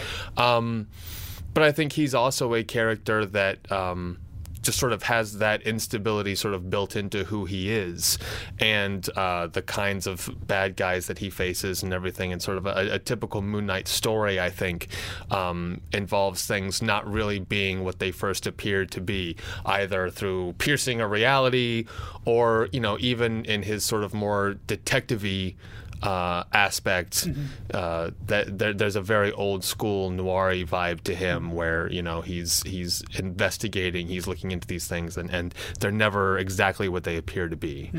So I think that's what makes a really great story, is sussing it all out. Mark, what to you stands out about Moon Knight? What makes him a unique sort of hero for the Marvel Universe? Well, I mean, his whole backstory is really nothing like anyone else, and his whole deal, I guess, with his multiple personalities really puts him on a different playing field. I think what's cool about this series is we see that visually in a different way than we have before. The way Max plotted it out, and actually, the way Jason is illustrating it, we're kind of getting a new take on how we see those multiple personalities play out, both within his head and kind of in the real world. So I think that's really the just multifaceted personality of Moon Knight is just so different. You mentioned Max Bemis and Jason Burrows, the new creative team, the new writer and artist on Moon Knight. Jake, how did these guys get recruited to be the new creative team? Like, what did they bring to the table that you knew was going to be beneficial to Moon Knight? Well, I mean, it was a tough act to follow, Jeff's run. Sure. I mean, Jeff Lemire's run was great. Jeff Lemire and Greg Smallwood run is Greg Smallwood as one well. of the better runs we've had recently, I think. Yeah. And so best edited of all. Undoubtedly, that's true. And so whoever we were going to get had to be somebody that was going to bring something really different and unusual to it. And I love Max's stuff that he's done with us. He did Fool Killer. Fool Killer was awesome. Yeah, that was extremely cool. Great book. But then he also did Worst X-Men Ever, which I really loved. Okay. I remember that was a book that I loved so much that I would walk down to Jordan White's office. He edited that book and just tell him, like, this book was, it was so good. Paying compliments to Jordan. I would actually talk to Jordan White, which is a big deal. That's a huge deal. Yep. And so I loved that book. And, that's another thing that on a really great Moon Knight book, you can get all of the crazy reality shifting, but you also can get a lot of great pathos. He's a character who was born out of tragedy, like a lot of our great heroes are. But his tragedy, a lot of times it's a tragedy that affects somebody else. Like, Uncle Ben dies, or, these characters sort of experience a loss that makes them feel like they need to step up and do better, whatever. And I think Moon Knight's interesting because the real tragedy there is this man realizing that his life wasn't great. Right. Right. For those who don't know, he was a mercenary, and he was on a merc job out in the desert that went wrong. Yeah. And he got shot, and he was dying in the desert. Got shot for doing the right thing. Yes. Worth noting. Yes. One of the rare instances where he did. And he depending on which origin story you're reading, he crawled or was dragged to a statue of Khonshu, the Egyptian god of the moon, who made him his aspect on Earth. And what I think is also really interesting is the sort of mission that was given to him was to protect the travelers of the night. And as a mercenary, he was somebody who was paid to hunt people down. He was a predator, and now it is his mission to sort of go out there and stop predators, which I think is pretty cool. And so Max is a guy who can really tap into both the crazy action and wild humor that you can really get out of a Moon Knight story, but he also really knows how to dig into the characters really well, and get at some of that sadness and that hurt that these guys carry with them, that I think is really cool. And that was something that Jeff played around with in his run a little bit, that these multiple personalities have been with Mark since childhood because of a little bit of trauma or a little bit of discomfort there. Like, he built these characters to sort of help himself deal a little bit, to be friends to him, because he was occasionally in some bad places. And so Max is just great at finding the drama there. Yeah, Max is still relatively new writer to comics. How is he fitting in, Mark? How are you finding him as far as, does he need extra guidance, or is he just a natural? I mean, from what I've seen, he's pretty much a natural. I mean, his scripts come in really strong from the start, and he's a great collaborator. So as we're all trying to build this great Moon Knight story, he's always got that in mind. So any kind of notes or anything, it's all taken very well, and he's a complete pro about turning around these stories in the great fashion that he does. Right. The hardest thing about working with Max Bemis. Is that he is a vampire. Oh, yeah. They're difficult to work with. Vampire rock star. Notoriously difficult to work with. He is a vampire rock star. He literally sleeps during the day and is awake at night. Yeah. So if I need to talk to him during the day, I either have to get him by 9:30 a.m. or I can't talk to him until like 6:30 p.m. Wow. Like he's asleep. He's in the coffin. Yeah, exactly. He's underground. Yep. He's in the soil of his native land. So that's been interesting because he's the lead singer of Say Anything, and so he definitely like lives that rock star lifestyle. But actually, not really. What's funny is he's a family man. He's got some adorable children. He's very much a dad, but he is a dad who sort of is there when they wake up and is like, "Hey, kids," and does stuff with them, and then it's like, "All right, Dad's going to bed." And he wakes up later and plays with them then. So it's really fun to talk to him because he has a very unusual life. So that's Max. What about Jason? How did Jason come to the book? How did you guys select him to be the artist on this run? Well, I've loved Jason's stuff for a long time. He's great. Because I'm a big horror nut. Yeah. And Jason just draws great horror books. And that's sort of been his bread and butter for years. So I'd read a bunch of his stuff at Avatar and really, really loved it. And around the time that he was wrapping things up on Providence, I believe he reached out to Axel Alonso and sort of let him know, like, hey, a lot of my obligations are coming free. I'd be interested in doing something with you guys if you were interested. And that was right around the time where we were putting the Moon Knight pitch together, and it just seemed obvious. Like, it was fortuitous. It was Khonshu looking out for us. And so it was just a slow pitch down the middle. We went to him and we said, we've got this Bemis pitch, and we let him know the very bare bones because it was early days, and he seemed right there ready for it. And the stuff that he's turned in, I think, has been amazing. Like it's everything we wanted it to be and more. So probably the most, dare I say, daring aspect of this first issue of Moon Knight in Marvel Legacy is there is no Moon Knight in the entire issue. He is felt. His presence is felt, but he does not physically appear. Talk to me a little bit about that, Mark. How he's Mark Spector's looming over this book, but he's not actually showing up on the page. I thought it was cool as hell. And, hopefully everyone agrees. I mean, we talked about that, at length, Jake and I and everybody, and be like, oh, is this a weird move? But it's really it serves the story. It's not done, for randomness or anything like that. The thing about this legacy story is we are pulling a lot of stuff from Mark Spector's past, and also seeing how his legacy, impacts the world around him. So what this first issue is doing is really setting up the first step of that. We're seeing basically what Moon Knight's story, what his own experience has been, kind of transferring to another person and how they're interpreting it, applying it to their own lives. So it's his presence is not only felt as as the hero that we're going to get to in the next issue, but as how he's actually kind of forming this new character. Right.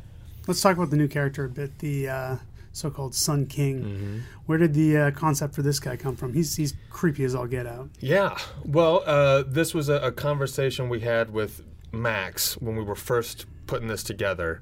One of the main sort of goals we had going into this was let's give Moon Knight a great villain. He'd had some great villains in the past. But nobody who we felt, as we were looking for like who we could bring back or what we could do, for this legacy arc that would really be the huge standout thing. There wasn't anybody that really grabbed us. So we said, let's make somebody new. And Max got really excited about that, and he came up with a number of villains, actually. He sort of went in and we talked about what makes a good villain, that idea that they should come out of the same sort of kiln that birthed the hero, but just they've come out wrong somehow, and so he ran with that, and he went and he made this list of villains, and they're all great. One of them will show up in issue number 2, actually, which is pretty cool. That's awesome.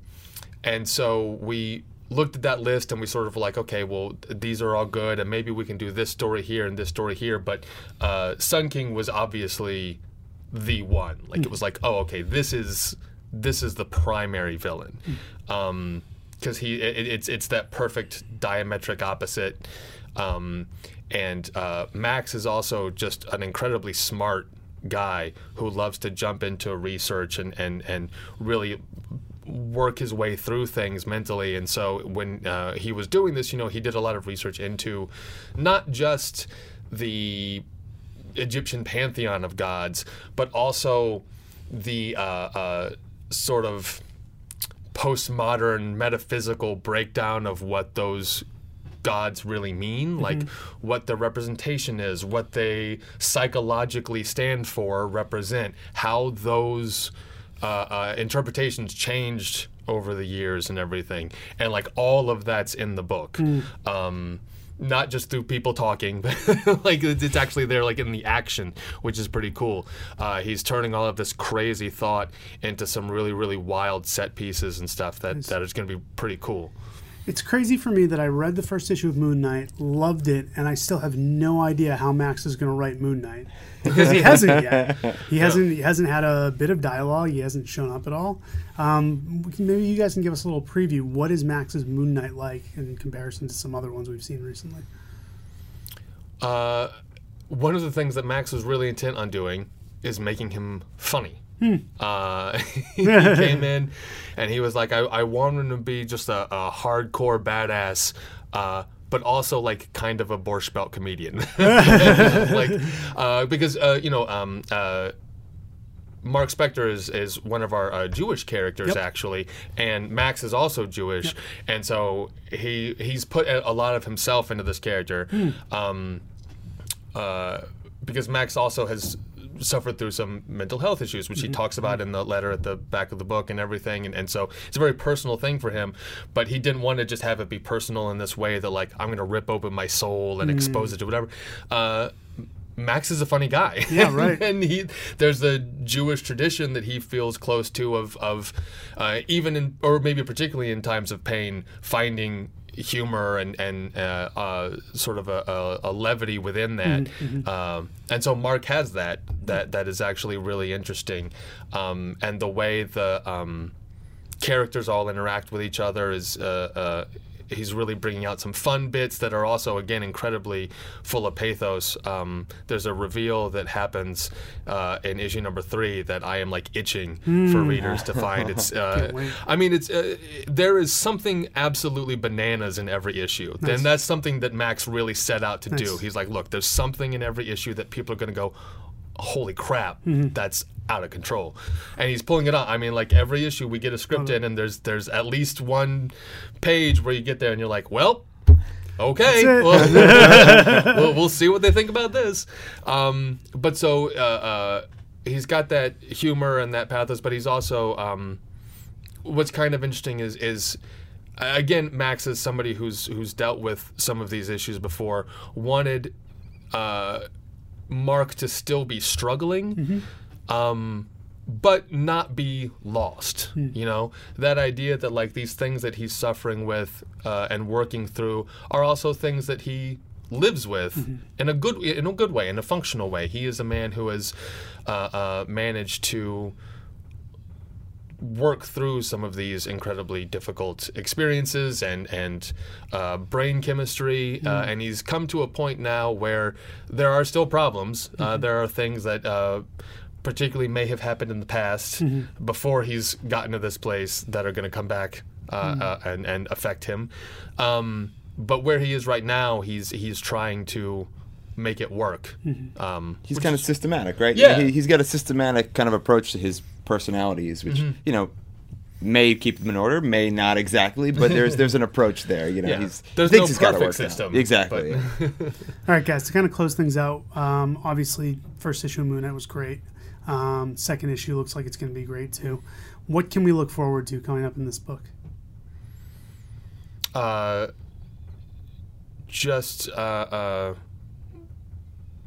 mean, more crazy action. You're going to see Moon Knight in action, and it's going to be some. You know, we have pages of actual fight scenes with Moon Knight. Again, not seen in 188, but do not worry, they are chock-a-block. So Moon Knight will be in this book. Oh yeah.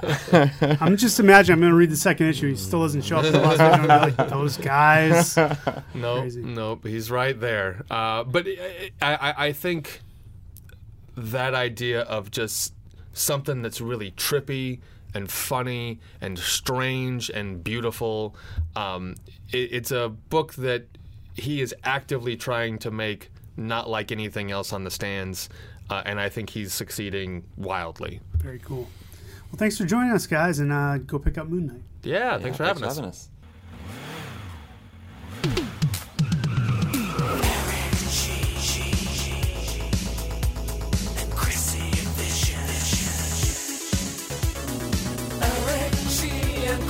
Vicious on the West Coast, Eric G and Chris Vicious on the West Coast, baby.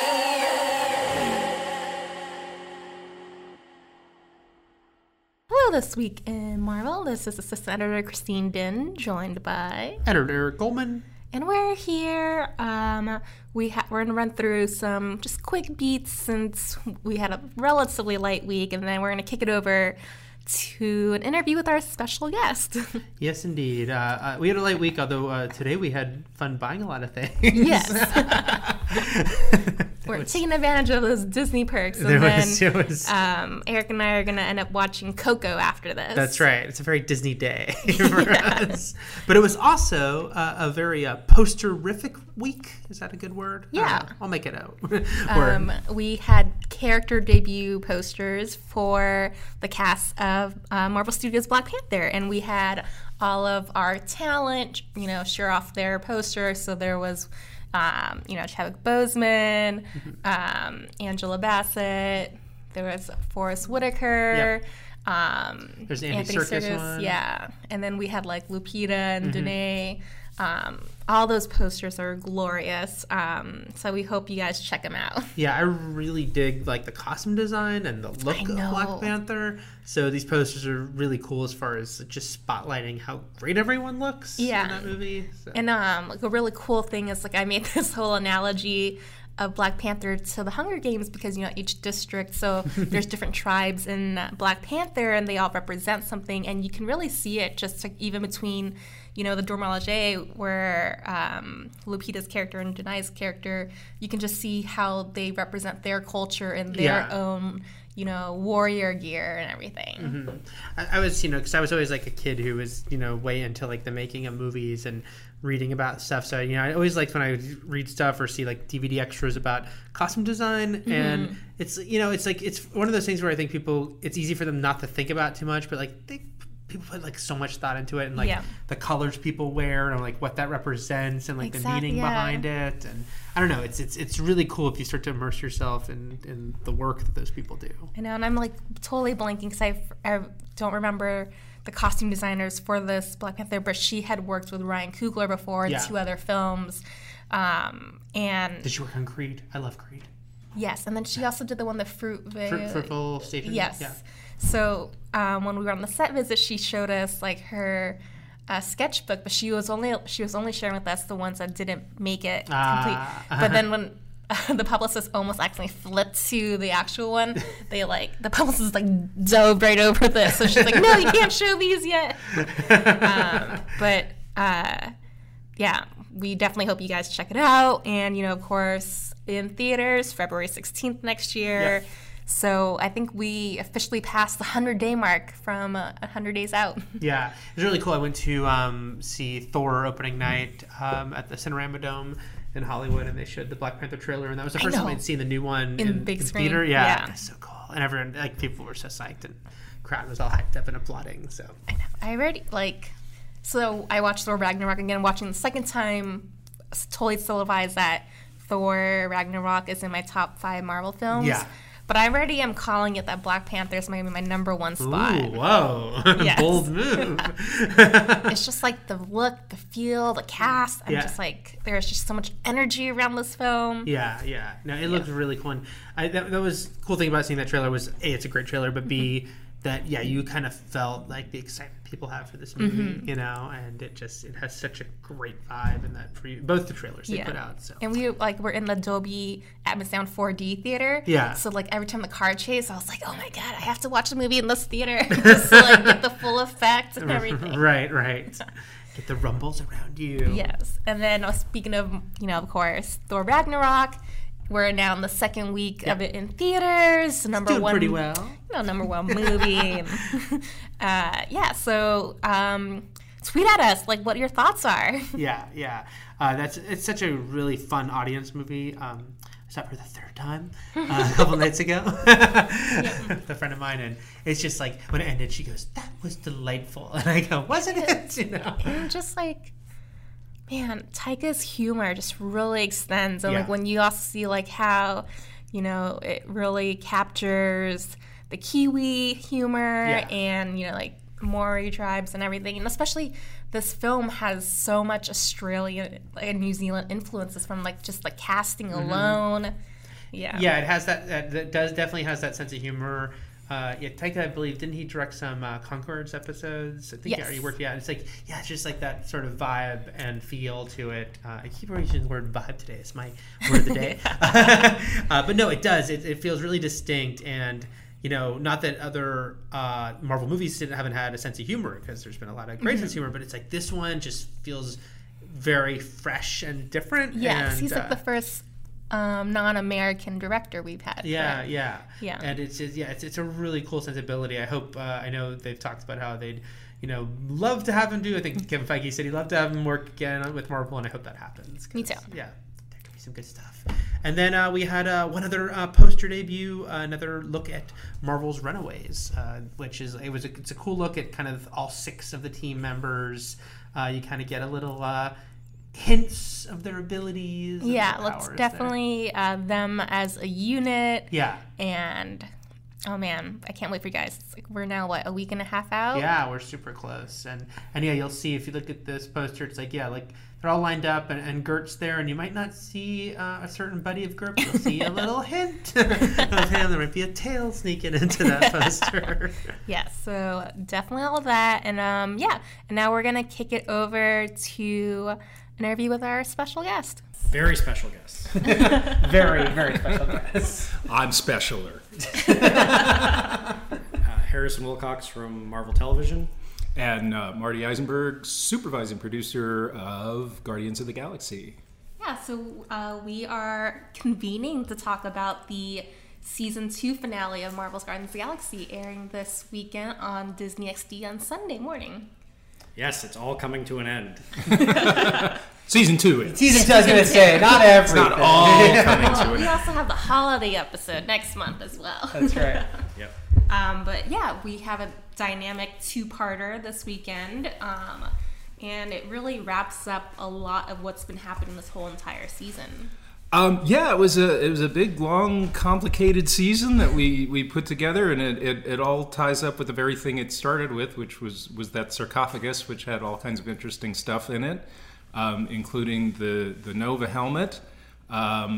Which ultimately led to Warlock, and led to other Nova helmets, and guess what? They all converge in this very exciting 2-part episode, which I'm not sure how much I can say about it. Well, we do know that this season has been really leaning heavily on family, and you definitely see all the Guardians feeling conflicted feelings about family in this finale.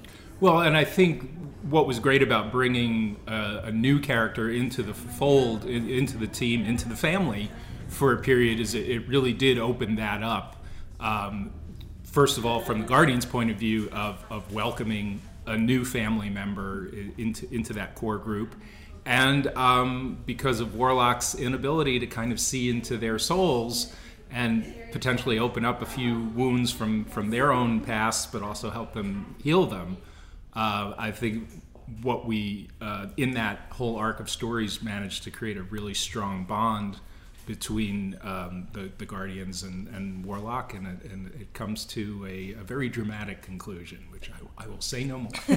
Well, yeah, because going into the finale, Warlock, he's a character, I think he comes out of Cocoon. We know this guy's about evolving and changing, and was a baby when we first met. Right. Seems like maybe he might not be evolving in great direction as we go into the finale. No, he's definitely been influenced by some ne'er-do-wells along the way, and Warlock more than anyone is influenced by the personalities and the souls of those he interacts with, as we've seen over the course of the season. Right, and most specifically by those that he literally absorbs into his gem. And as we've set up in the previous episodes, that can have both a positive and a negative effect on his own persona. And people who have read the comics may have some idea of what may be coming. Right. Is that always fun for you? I mean, like, you know, because there are definitely, as someone who's been reading Marvel Comics as long as I can remember, I know I always get that moment of, they're going down that road, you know? So is that great for you guys when you're coming up with these stories to go, oh, this season maybe we can open this door?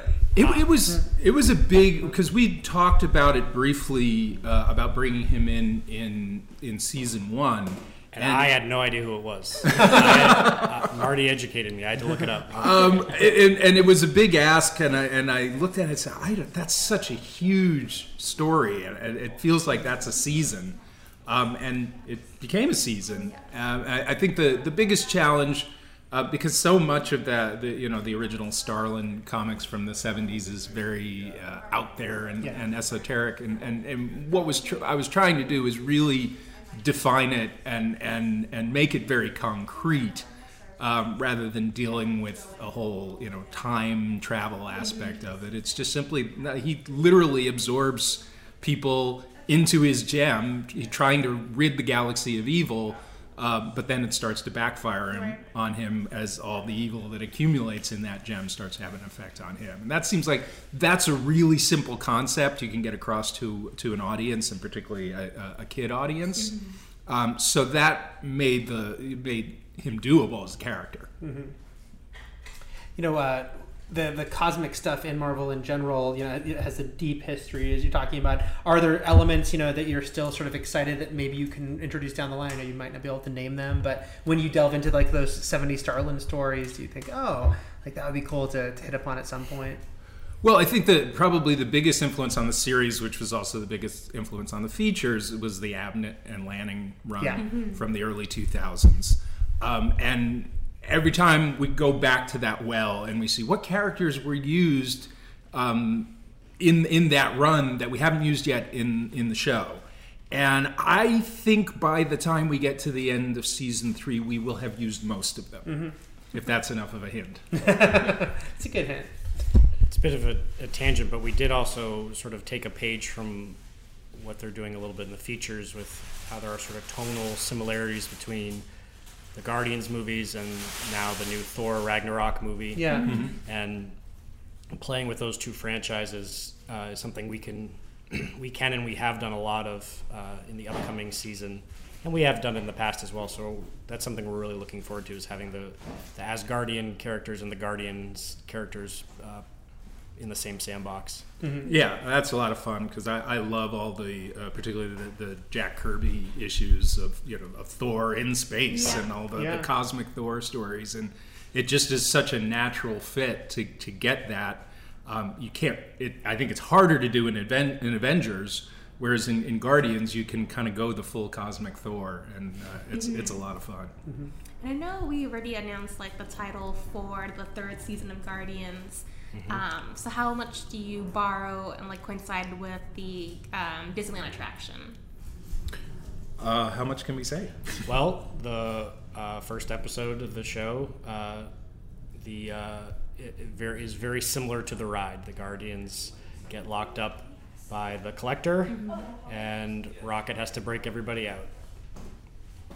So no shortage of shenanigans. and the Collector does become kind of an uber villain throughout the season. He's not always a physical presence, but it seems like that he is responsible for a lot of the highs and lows of the Guardians as they travel through, particularly the first part of season 3. Yeah, he really becomes their nemesis, and we have a lot of fun with him. And we got to have Stanley as our elevator operator. Yes, we did. Yes, we did. That was a delight to have him in. The season 2 finale is one of those storylines where a ton of characters are involved, and having gotten to visit some voice records here, I know those are a lot of fun. Is it both fun and a kind of crazy day when you bring in just a mob of people and to record some of these big scenes? Yeah, we have a full booth, and I think I asked our voice director Lisa Schaefer recently if she'd ever had that many people in the booth before, and I think we broke her record. It is a big finale. We have giant-sized Jonathan Frakes in the episode. His character Jason gets turned into a giant-sized version that is the size of the building. I think I had an issue of that comic, giant-sized Jonathan Frakes. Yeah. And someone's gonna die. Someone's gonna die in the finale. And they're not coming back. So won't say who. Well, but it's Marvel, so come on, really? They're not coming back until maybe the holiday special, but they're not coming back. Or if we come up with a really good story and Right. want to bring it We'll back. have to grieve for at least a few weeks, is what you're saying. That's Exactly. Well, it was a very emotional finale, especially because, a lot of people are facing a lot of these like internal fears that they had that they never really wanted to voice. Like, did you tap into your own familial experiences for this? Well, that was kind of part of to separate the two parts. They are kind of two separate stories, and the first part is very explosive, and it's lots of property damage, and the second part really gets very personal, and so it's sort of like part one goes wide and part two goes deep. So and I think it helps distinguish them and doesn't give them quite so much of a life support system, and they do kind of survive individually as episodes as well as a bigger story. There was that one story earlier on this season, the Drax story, that you definitely related to with Drax and his... because he was dealing with teenage daughters. Yes. Already has two daughters at home. Well, one now in college. Well, and it was also the writer who wrote the script, Andrew Robinson, also has a teenage daughter, so I knew he would totally get it, and he nailed it. It is one of my favorite episodes. How do you guys approach, writing this show? Is it sort of is it very similar or not similar to how we picture a live action show as far as like a writer's room is concerned, and coming up with them sort of overall ideas, and then you kind of split off to write scripts, or how does it work? Well, it is and it isn't.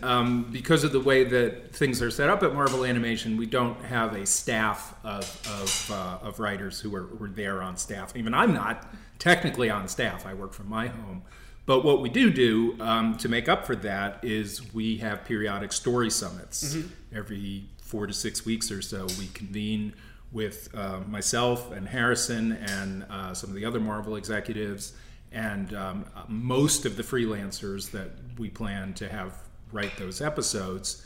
And we'll work out those stories beat by beat over 2 long, painful days.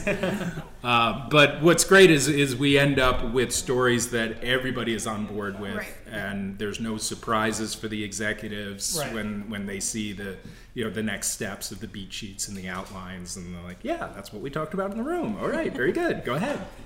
Who writes the songs for these episodes? Who writes the songs? Yeah, because I think...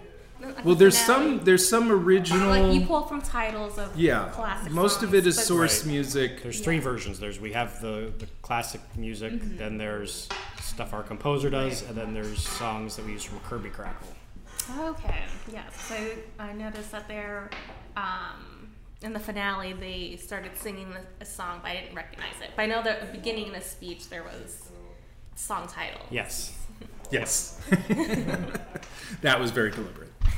I mean, obviously, music, has become a very integral component with the Guardians. So for you, when you were starting out with the show, it was like, okay, we have to make sure to work this in some notable way. Yeah, and to have a soundtrack, on an animated show is a real pleasure. That was a treat. huge deal. Yeah. Very, very exciting. I have my cassette on my shelf there. I've got mine as well. I just opened it recently because I found it. Do you have anything to play? Found a cassette player. I found a cassette player. It was the only cassette I still own. Right. I have a number of cassette players. None of them work. But the comic book fan was like, should I open this? Like, should I open the... Right, it's mint in the box. It's mint in the box. I don't know what I should do. My wife was like, you're an idiot. Just open it. I have a whole box filled with 1980s movie soundtracks on cassette, and I have nothing to play them on. It's just So you just hum them to yourself. Exactly. Exactly. Well, we did learn a fun fact right before we started recording that Part of a fun fact. Yes. Yeah. about your past Oh. with X-Men. And yeah. music. Am I allowed to talk about Yeah, X-Men? I say yeah. I mean, we're talking about some classic '90s X-Men action. Yeah. Before this, we were talking about this, and yes, I did write some episodes of '90s X-Men, and at the time, I was also working for Fox Kids, just basically as a receptionist assistant. But I was one of the people who helped pick the theme song. So that earworm that you can't get out of your head. I sat in the director of programming's office, and he played me all the other tunes that Saban had submitted, and we decided, yeah, that's probably the best one. That's amazing, because it's like on The Gifted, they just had like the gag where his cell phone rings, Eclipse, I think, and it's the '90s X-Men theme. Oh, it's that's like funny. That is, it's kind of amazing for you to think back on what was probably a very innocuous day for you guys listening to these music. And, oh wow, that was a big deal. Yeah, and I may as well put in a plug for the previously on X-Men book that's coming out, written by my friend and story editor Eric Lewald. That's really cool though for you. Is it just looking back, because I mean that show was just celebrating its 25th anniversary, and you're getting to still contribute to these animated Marvel stories. Obviously, different shows, different times. But is it kind of cool to you to see the evolution and how things have? Yeah, I've worked for a lot of different iterations of Marvel, and I'm not just kissing up to my current employers, but this has been absolutely the best version of Marvel animation that I've ever worked for. Because you work with Harrison every day. In spite of Harrison, it really has been a tremendous experience. Right now, I am texting the studio because I realized I said giant-sized Jonathan Frakes when it was actually giant-sized Warlock, so I'm seeing if they can reanimate. So I am actually technically not wrong with this problem. Just close your eyes for a second and imagine. Just visualize. That's right. By the way, speaking of Jonathan Frakes, another tidbit is Trevor Duvall, who does the voice of Rocket, does the best Jonathan Frakes impression. Yes, if you see Trevor Duvall at a convention, or at a panel, or just on the street, he lives in North Hollywood. In fact, here's his address. He lives very close to Bang Zoom, where we record the show, so you can probably find him if you just hang out in the neighborhood. just follow him home, stalk him. He doesn't mind. Ask him to do a Jonathan Frakes impression. But can he sit down like Jonathan Frakes did on Next Nobody can do that. Nobody. Only How dare you, sir? If people don't know what I'm talking about, go on YouTube and Google like either Frakes or Riker sitting down, and you'll he could not sit down in a chair in a normal way. Yeah, but it's awesome. It's awesome. It's awesome. Yeah. So what has like the writing process been like? Since I know like you guys really develop things far out. But like when you go like episode by episode, like what's the process like? Well, once we get out of that summit, Yeah. So I work with a consulting producer, the wonderful Margaret Scott. Yes, love Margaret. And we all love Margaret. We more or less split up we take what we've written on a whiteboard in a conference room over 2 days, and then we turn them into individual beat sheets that can be anywhere from 4 to 6 pages. Turn those in. Harrison gives his thoughts, and other people, but generally Harrison is the one who's responding to them. From there, we go to a more detailed outline, which breaks down every scene, and some sample dialogue in there, and that's usually 10 to 12 pages. Again, another round of notes, and then we go to script. And probably about 2 or 3 drafts of script before we go final. Takes about 8 to 9 weeks, the whole process from beat sheet through script, unless Marty really screws up. Or Harrison gets particularly picky with his notes. But in between there, if I'm working with a freelancer, there will be a draft or 2 that goes back and forth between me and the freelancer before I send it off to Harrison, because I want the outline and the script to be in the best possible shape before it goes to the higher ups. Mm-hmm. Animation, Christine kind of referenced this, but it's a long process, and here we are with season 2 wrapping up on air, but you guys are working on season 3.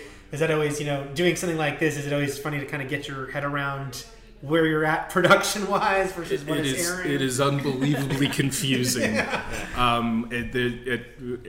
one point or another, I have to balance 78 stories in my head and keep track of them. Yeah, I actually just found, I don't know if it was season 2 of Guardians or season 3, but like my one-page notes of just like the first time they told me we're doing another season, and I just wrote out all these ideas that Marty and I talked about, and I found it the other day, and I was like, "What? How long have I had this?" When the whatever season is, when it's all done airing, I'm going to post it on Twitter because people will find it interesting.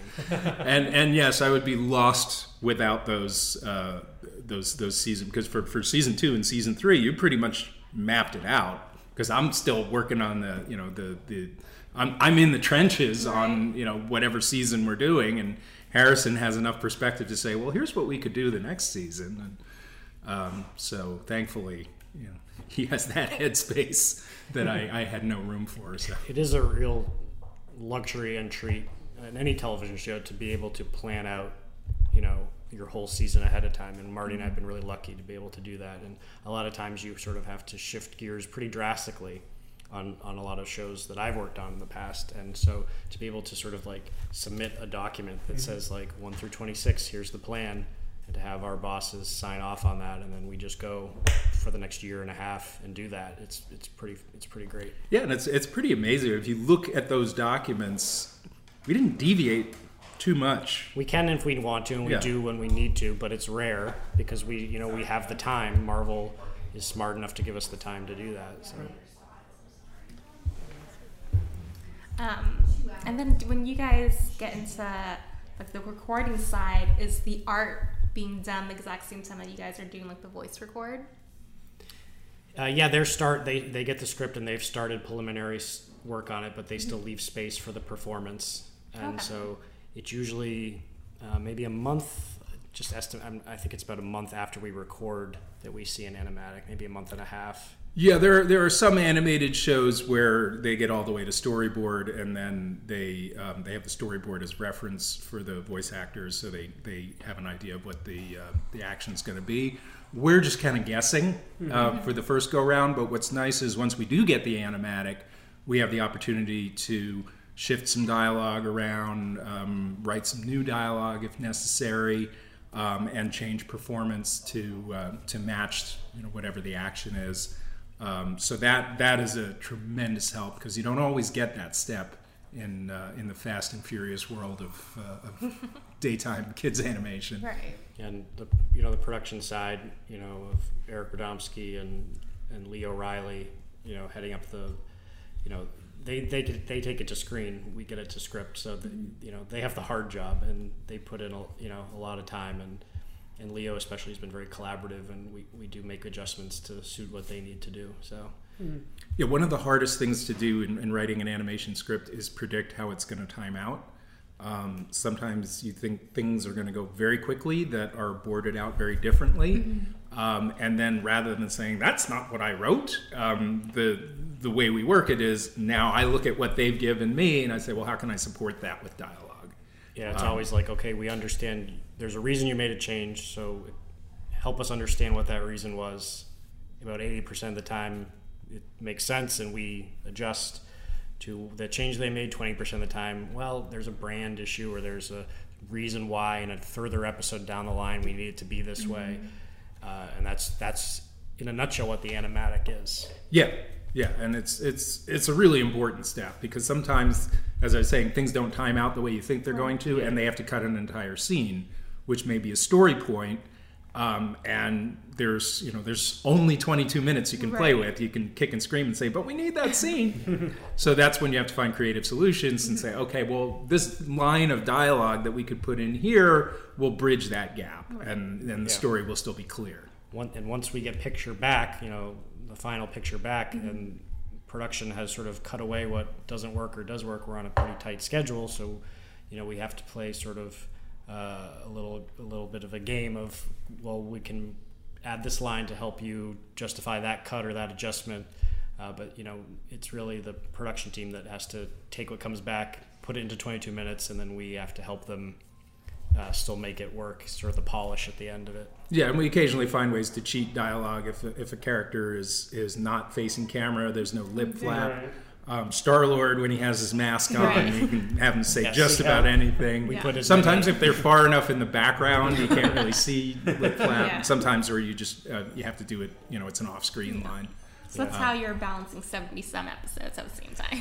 Because you're making decisions about episodes that are, in rough animation, while you're conceiving episodes that haven't even made it into the, into the story summit, Right. while you're editing outlines and scripts, it's how we don't all go insane is a wonder. And we have multitasking. we have gotten really good facial acting on this show in particular. Like I know on other shows I've worked on, like Ultimate Spider-Man, which is near and dear to me, we had to move away from having the characters out of their masks more than just a few minutes an episode, and it was not necessarily a story choice, but it was a production necessity of the amount of retakes that were coming up, because making faces act in animation is more work than masks. But there's a lot of time.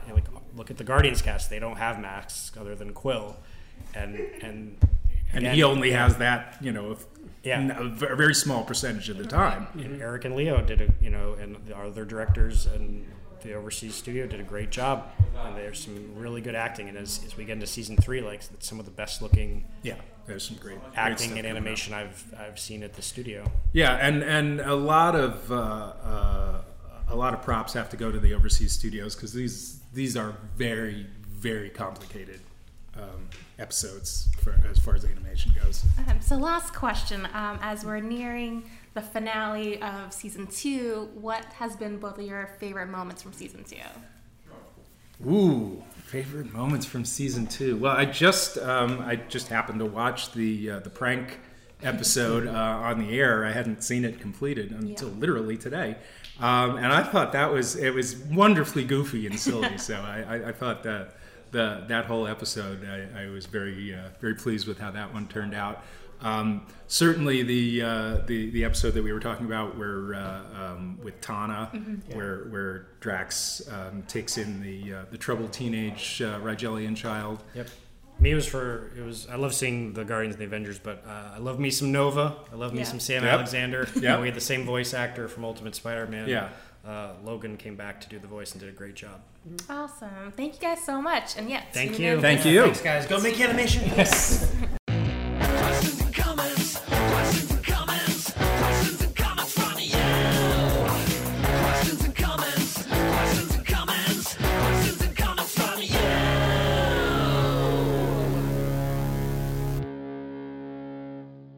All right, we're back with This Week in Marvel questions and comments. Reminder again, you can use the hashtag ThisWeekInMarvel or email us at twimpodcast@marvel.com. First up, Don DJ Fanko says, wait a second, The Darkness was on This Week in Marvel? Gonna hit play for my commute. And then he says, hashtag, I believe in a thing called love, and listen to the rhythm of your heart. Man, The Darkness is dope. Yeah, I'm glad they came by. Freaking awesome. Yeah. Did you meet them when they came by? I still have not. I did I helped not. facilitate them coming in, I but did not meet them. I love that first record and some of their other stuff Yep. too. Great dudes. Glad They're a they're great Marvel band. fans. Yep. Jim Radloff sent us a really cool picture saying Avengers Assemble, a little photo from the Halloween of fans. Jim, I assume, and some of his friends dressed up as Tony Stark, Hulk, and Captain America. Very good. Good costumes. Lance Presley says, why doesn't Human Torch just buy the Baxter building from Peter now that Johnny's rich, as detailed in Uncanny Avengers? Hashtag problem solved. But Makes remember, sense. it's comic book time, so we Right. don't know what's Right, happening when. So it could still happen. It could still happen, or something happened to all that money that we don't know yet. You're so right. And there's just a million things. So Yeah. you never know. Ymir is the primordial ice giant of Norse mythology. The world was created from his melting body. Hashtag Norse mythology. Pronounce Ymir. Yummy. Yummy. So then, so he's the primordial ice giant. Right. What is Laufey? Yeah. Is Still he wanna just know. like We have not. like new school? Yeah. He's like he shows up and he steals your girlfriend, kind of ice giant. Yeah. This is another Jack and John scenario. Will we ever get to the bottom of it? Oh, I thought we were past that. I hope we get some Jack and John answers in this in these questions. Nisa at MC Slays says, just binged all 313 episodes of This Week in Marvel. Wow. Glad I found the podcast listening to the last episode now, and honestly, it is amazing. 10 out of 10. That is some dedication. Yes, Nisa. We did it. Maggie is like, I think that was Cringing. too loud and it hurt So her much. ears. Oh, yeah. But No question. Nisa, you Worth get 1 billion twin points. Yeah. I think that puts you in the lead. Yeah. 2 billion twin points. 3, now you're at 3. So everybody step it up. Yeah. If you guys want to rate us 5 stars and subscribe on iTunes, that'll probably do something positive. She gave us a 10 out of 10. Yeah. So where's everybody else at? Yeah. Where are you guys at? Holler. We do this for free. We have many tens of thousands of listeners every week. I would love more of that. Yeah. Very good. Awesome. Raph AB says, ready to see Thor Ragnarok.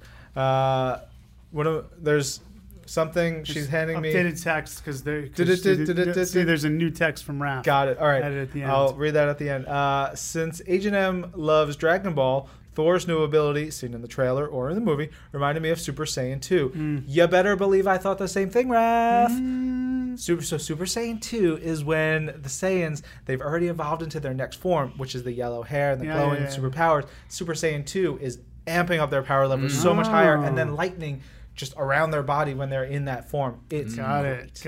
Good. Now we're all learned. He says, Raph says, did I miss something about All New Falcon? What happened to him? He's going to be appearing coming up in Champions. There you go. As I understand it. He's referenced in the new issue of Falcon very briefly. He is So referenced. don't worry, we'll get He's more coming from him. out. He's coming out. Pretty sure Ben's wife Megan didn't want to be Gamora for Halloween because she has a namesake who's green, and then referencing Something we can't talk about. someone we don't want to talk about, but we get the Very clever. yeah. Good job, Go, Raph. Raph AB.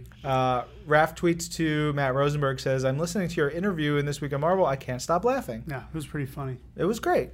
We have a good time. I still don't think we got to the bottom of when Bucky and Clint are kissing. I need clarification. We need answers. Yeah. The world needs answers. Totally. Just saw that Bendis was retiring from comics. I was not ready for this, Yeah. Raph says. This is hot news, hot off the presses. There you go. He's done.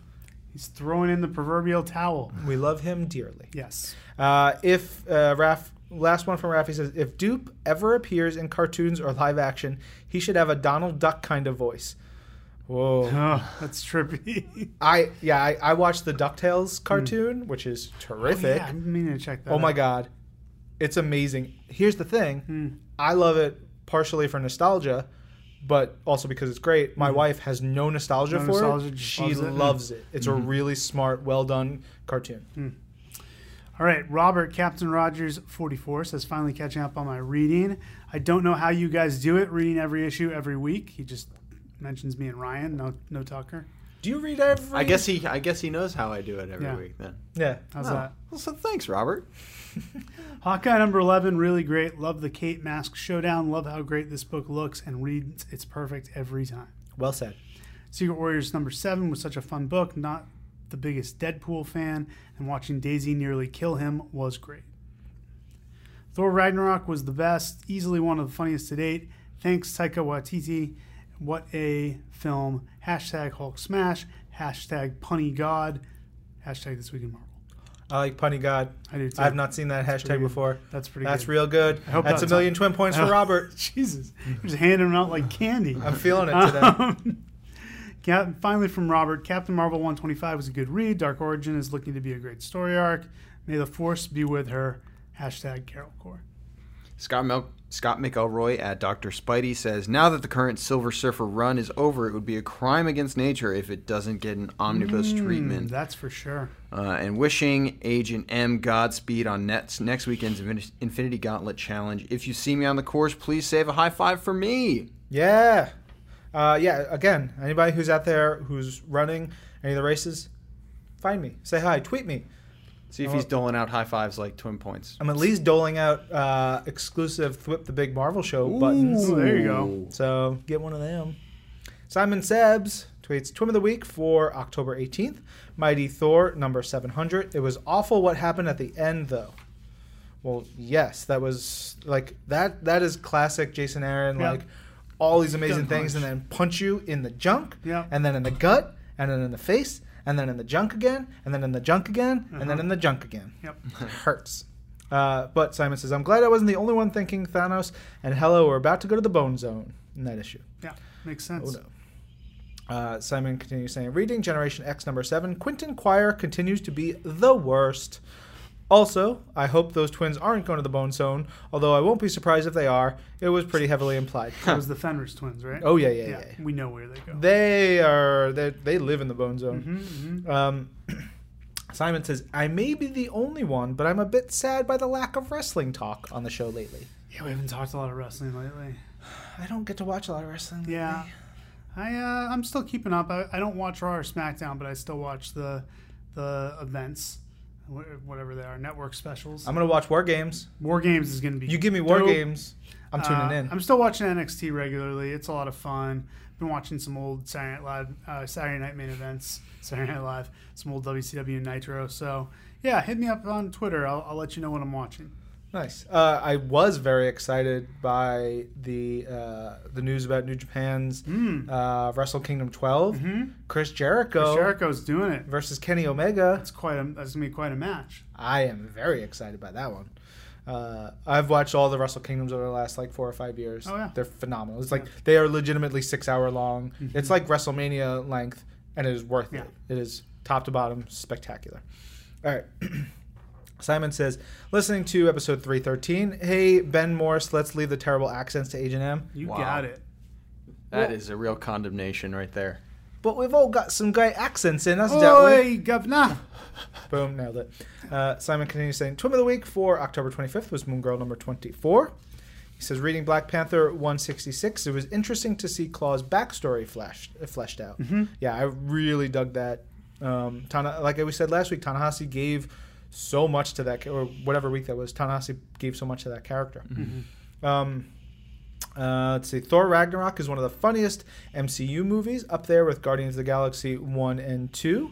Simon does have some notes about the Punisher series, and he says he's excited, getting a better idea of what the story is, less worried about how it would be in this landscape that we're in right now. So I think there's a lot of people who are going to be in love with that Punisher series. It's going to be an interesting one, but man, everybody who's seen it says it's really, really good. Let's see. Back to Thor Ragnarok. Simon says, it could have been just 2 hours of Hulk and Thor banter, and I would have been happy. There were some surprisingly dramatic and touching moments in the movie, in addition to the comedy. As someone with long hair, is this all from Simon? Yeah. Simon, you got long hair? That's awesome. Oh, we met Simon. I guess we met Simon 3 years ago. Yeah, something like that. Okay. People's hair grows, guys. That's what happens. It's life. He says, that someone with long hair, I understand Thor not wanting to have his cut. Preferred it that way. Yeah, that was a good scene. Come on, Thor. No need to be disturbed about seeing Hulk naked. The human body is a beautiful thing. Yeah. You love that scene. We got some Hulk booty. So now Valkyrie and Misty Knight have been introduced into the Marvel Cinematic Universe. Time for a Fearless Defenders movie. Let's do it. Yeah, I love that Fearless Defenders series. It was a lot good of fun. Definitely check that out on Marvel Unlimited if you have not yet. Twim of the Week for Simon for November 1st. Spectacular Spider-Man number 6. He says, after reading Power Pack number 63, I would like to see the series come back as an ongoing. Too bad. Whoa. You never know. Yeah, I could. There's a little note at the end saying, hey, if you want more Power Pack. If you want more Power Pack, you're doing the right thing by letting us know. Yeah. Simon continues, listening to episode 314, I want to hear more about these mustache pageants Marvel used to have. Is that still a thing? Yeah, hasn't been a thing for many years. If not, could it be brought back? I'm sure H&M would take first prize every year. Yeah. Hashtag facial hair bros. Definitely a front runner. I would not. No. Because for the mustache pageants, you remember, I don't know if you remember these. I just did one. People would go all out. I remember Nelson Ribeiro, who's now in our creative services group, used to be in the trades department. Owns a steakhouse in Japan. I got that reference. He shaved most of his head, but kept basically a line of hair from his mustache up over his jawline, up to his sideburns, and connected to the top of his head all the way down. He won. Yeah, of course. Rightfully so. Of course he did. I'm not doing any of that nonsense. No. I live this every day, though. Yeah. This is the reality, this mustache. Anyway, Simon continues saying, I'm surprised Ben Morse chose Spider-Man's Tangled Web number 21 for Twim URC. I guess the spirit of the holidays overrode his irrational hatred of Crystal. Nothing irrational about it. Perfectly rational. If Agent M chooses a story starring Gambit, it'll be a Christmas miracle. Yeah, it's not going to happen. I'm not going to choose it. No. I'm sure they're just good friends, but part of me thinks Hulk and Valkyrie were going to the Bone Zone in Thor Ragnarok. I think they did at some point. Yeah? Yeah. I think they both like to party. The Tech Lord, Lex Pendragon, says, I am retweeting instead of reposting so I can own my own goof. There go those points. Thanks, RapAB, for catching me. Says, Silver Sable and the Power Pack makes its comeback with issue 36 from Marvel Legacy. So apparently he incorrectly said Silver Sable and Power Pack rather than Silver Sable and the Wild Pack. But you have your Power Packs, your Wild Packs, your Wolf Packs. Oh, yeah. You got all the packs. If I'm the last tweet on This Week in Marvel, I prefer to be upbeat. So this time, you guys rule. Thanks for each of the 315 episodes. And Alan Wilkinson, not allowing Tech Lord to be the last tweet, says seconded. Hashtag last word. I love it. I love it. 10,000 twin points to each of you. All right. We got a couple emails, but this one is from Jason Kim, I believe. This one came in from Jason says, Aloha from Hawaii. 1. A belated happy birthday. Just wanted to wish Steve Ditko a happy belated 90th birthday. His birthday was Thursday, November 2nd. To me, Jason says, he is one of the most important creators in comics. Absolutely. Wouldn't have no Spider-Man without Steve Ditko. It would be a very different Spider-Man. Yep.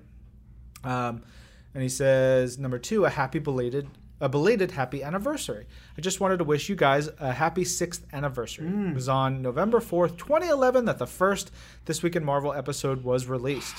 Ryan and Ben, a big mahalo for all your hard work for doing the podcast. For doing the podcast over the last 6 years. You guys are the Marvel 2-in-1. Please continue to keep up the great work. 6 years. We've not missed a week. Never. That's the thing that I feel most proud of. We've not taken off the holidays. You recorded during the friggin' hurricane. This is real. This is who we are. This is what we do. So thank you everyone for listening. As we mentioned at the top of the show, working on the next iteration of what the show is and will become, and we're excited. It's very excited. Tucker, are you excited? Absolutely. Could not be more excited and could not be more honored to have joined you guys for the last 15 or so episodes of these 315. Have you been here for almost 4 months? Yeah. It's pretty wild. Good golly, Miss Molly. It's going by fast. Oh, boy. We better end this. All right. Reminder, next week's Twim URC. More holiday stuff. More holiday stuff. Get into This Week in Marvel. Get into Marvel Unlimited. Find out what the books are and read them up. We'll be back next week. This is Marvel, your universe. Verse.